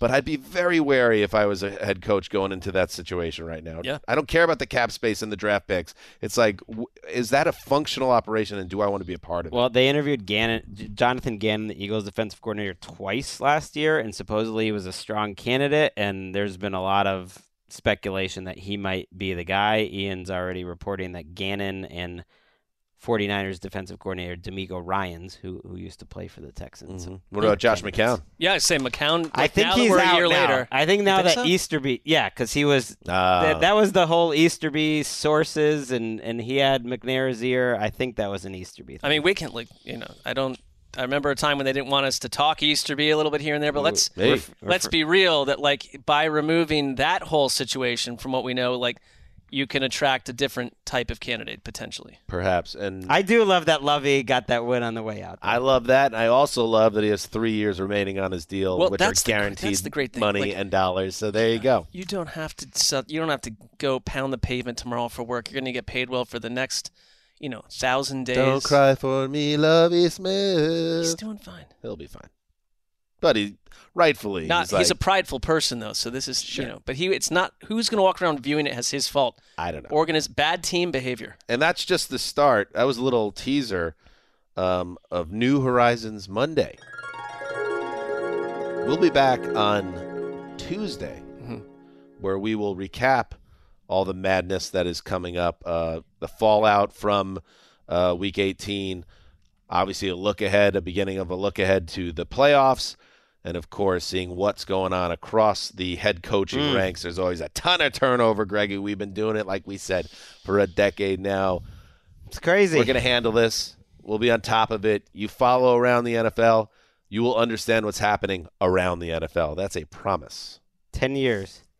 We're here in the Chris Wesseling podcast studio. I was thinking of Chris when Nyheim Hines made those plays. He was always a big Nyheim Hines guy. He's like, why can't they get the ball more to Nyheim Hines? We miss Chris so much. This is the end of the 10th season. It's crazy. I had Graver listen to our first Week 17 regular season finale show to see if he could find any good little nuggets. And he said I was not even involved in that show because I was down, and we still did find some, but I was not in the show because I was down in the newsroom doing something else. I can only imagine it was like coaching firings or something like that. I don't know. I literally wasn't even on the show. Yeah, it was a. So did we still find a clip? Yes, I listened to an hour-long podcast from 10 years ago today and found a clip. Are we better now? Why are you putting our producer on that job? Just why not? On the Football Sunday itself. I should have told them earlier, but I just had the earbuds in while I was watching the games this afternoon. It's good stuff. It's good content. It was fun. I like staying in touch with our old show. Yeah, do you think that the three of us as broadcasters have improved in the 10 years based on what you listen to? Yes, or have we declined? You could be honest. No, you've obviously improved, but you were still, even back then, you could tell what superstars you were all going to be. See, that's why he's our producer. On the show itself, who do you think did the best job? You would just listen to the whole episodes. Who shined the brightest? Wes. Okay, well, take that. Cannot argue with that. It's still actually going to bother Mark. No, it's when not. The head goes That's to pillow. One time it will not, because I think it's also deadly accurate. When head goes to pillow, though. See, head's going to pillow in about 5 minutes, so not a lot. I could hear Wes laughing at Dan's comments. Right there. This is our hard to believe. Time flies, and this is our second full regular season without Chris now, but he's still very much part of the show and always will be. Love you, buddy, wherever you are. All right, the season's not over. The regular season's over. Oh 272 down. How many to go, Greggy? On the spot, in a big spot. 13? Heed the call. Let's see. You got 5. You have 5 games in Wild Card Weekend. 4 division. That's 9. 2 championship. 11. Super Bowl. 12. Right? Wait, no. No, something's not 6. right there. 6 this weekend. 6. Yeah. 4, 3, 2, 10. 1. 6, 4. 6, 4, 2, 1. 6, 4, 2, 1. 6 plus 4, 10 plus 2, plus 1. Nailed it. Nice work. Oh, the Pro Bowl skills competition. Sorry, 14. Right in front of me, Mark Sessler is wearing an extra large number 15 official Tim Tebow jersey tucked into his jeans as per the terms of the bet. This was worth an hour. Tied into the Week 16 Browns-Jets game. Mark, you're a man of your word. Congratulations. You put a clown suit on Mark. I didn't mean to. It was just a bet. I would have been wearing a Whedon jersey, but Mark, thank you. Well, listen, and I sit next to Wesleyan in the newsroom, and I see the look of jealousy in his eye that I get to wear this for the first time ever. It was yours as a wedding gift. I had to pull the tag off of it. Yeah. So it's not been getting a lot of use by you. It's not jealousy. It's pity. Poor Mark. He's fine with wearing the jersey. He looks good. He's got a nice dress shirt on underneath. He's really pulling off the look, contrary to expectations. But every sad sack in the building has to come up and ask him about it. Why are you wearing a Tim Tebow jersey? It has been slightly distracting. See, that was worth the hour. I stand by it. Well, not my hour, but it's his hour.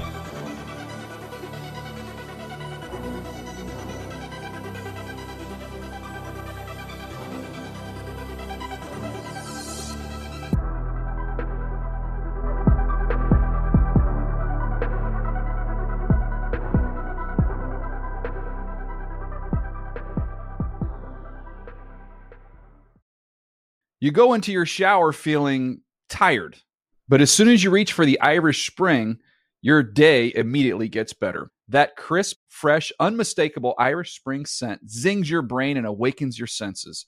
So when you finally emerge from the shower, 37 minutes later, because you pay the water bill so you can stay in there as long as you want, you're ready to take on the day. And smell great doing it. Irish Spring Body Wash and Bar Soap. Fresh, green, Irish. Shop now at a store near you.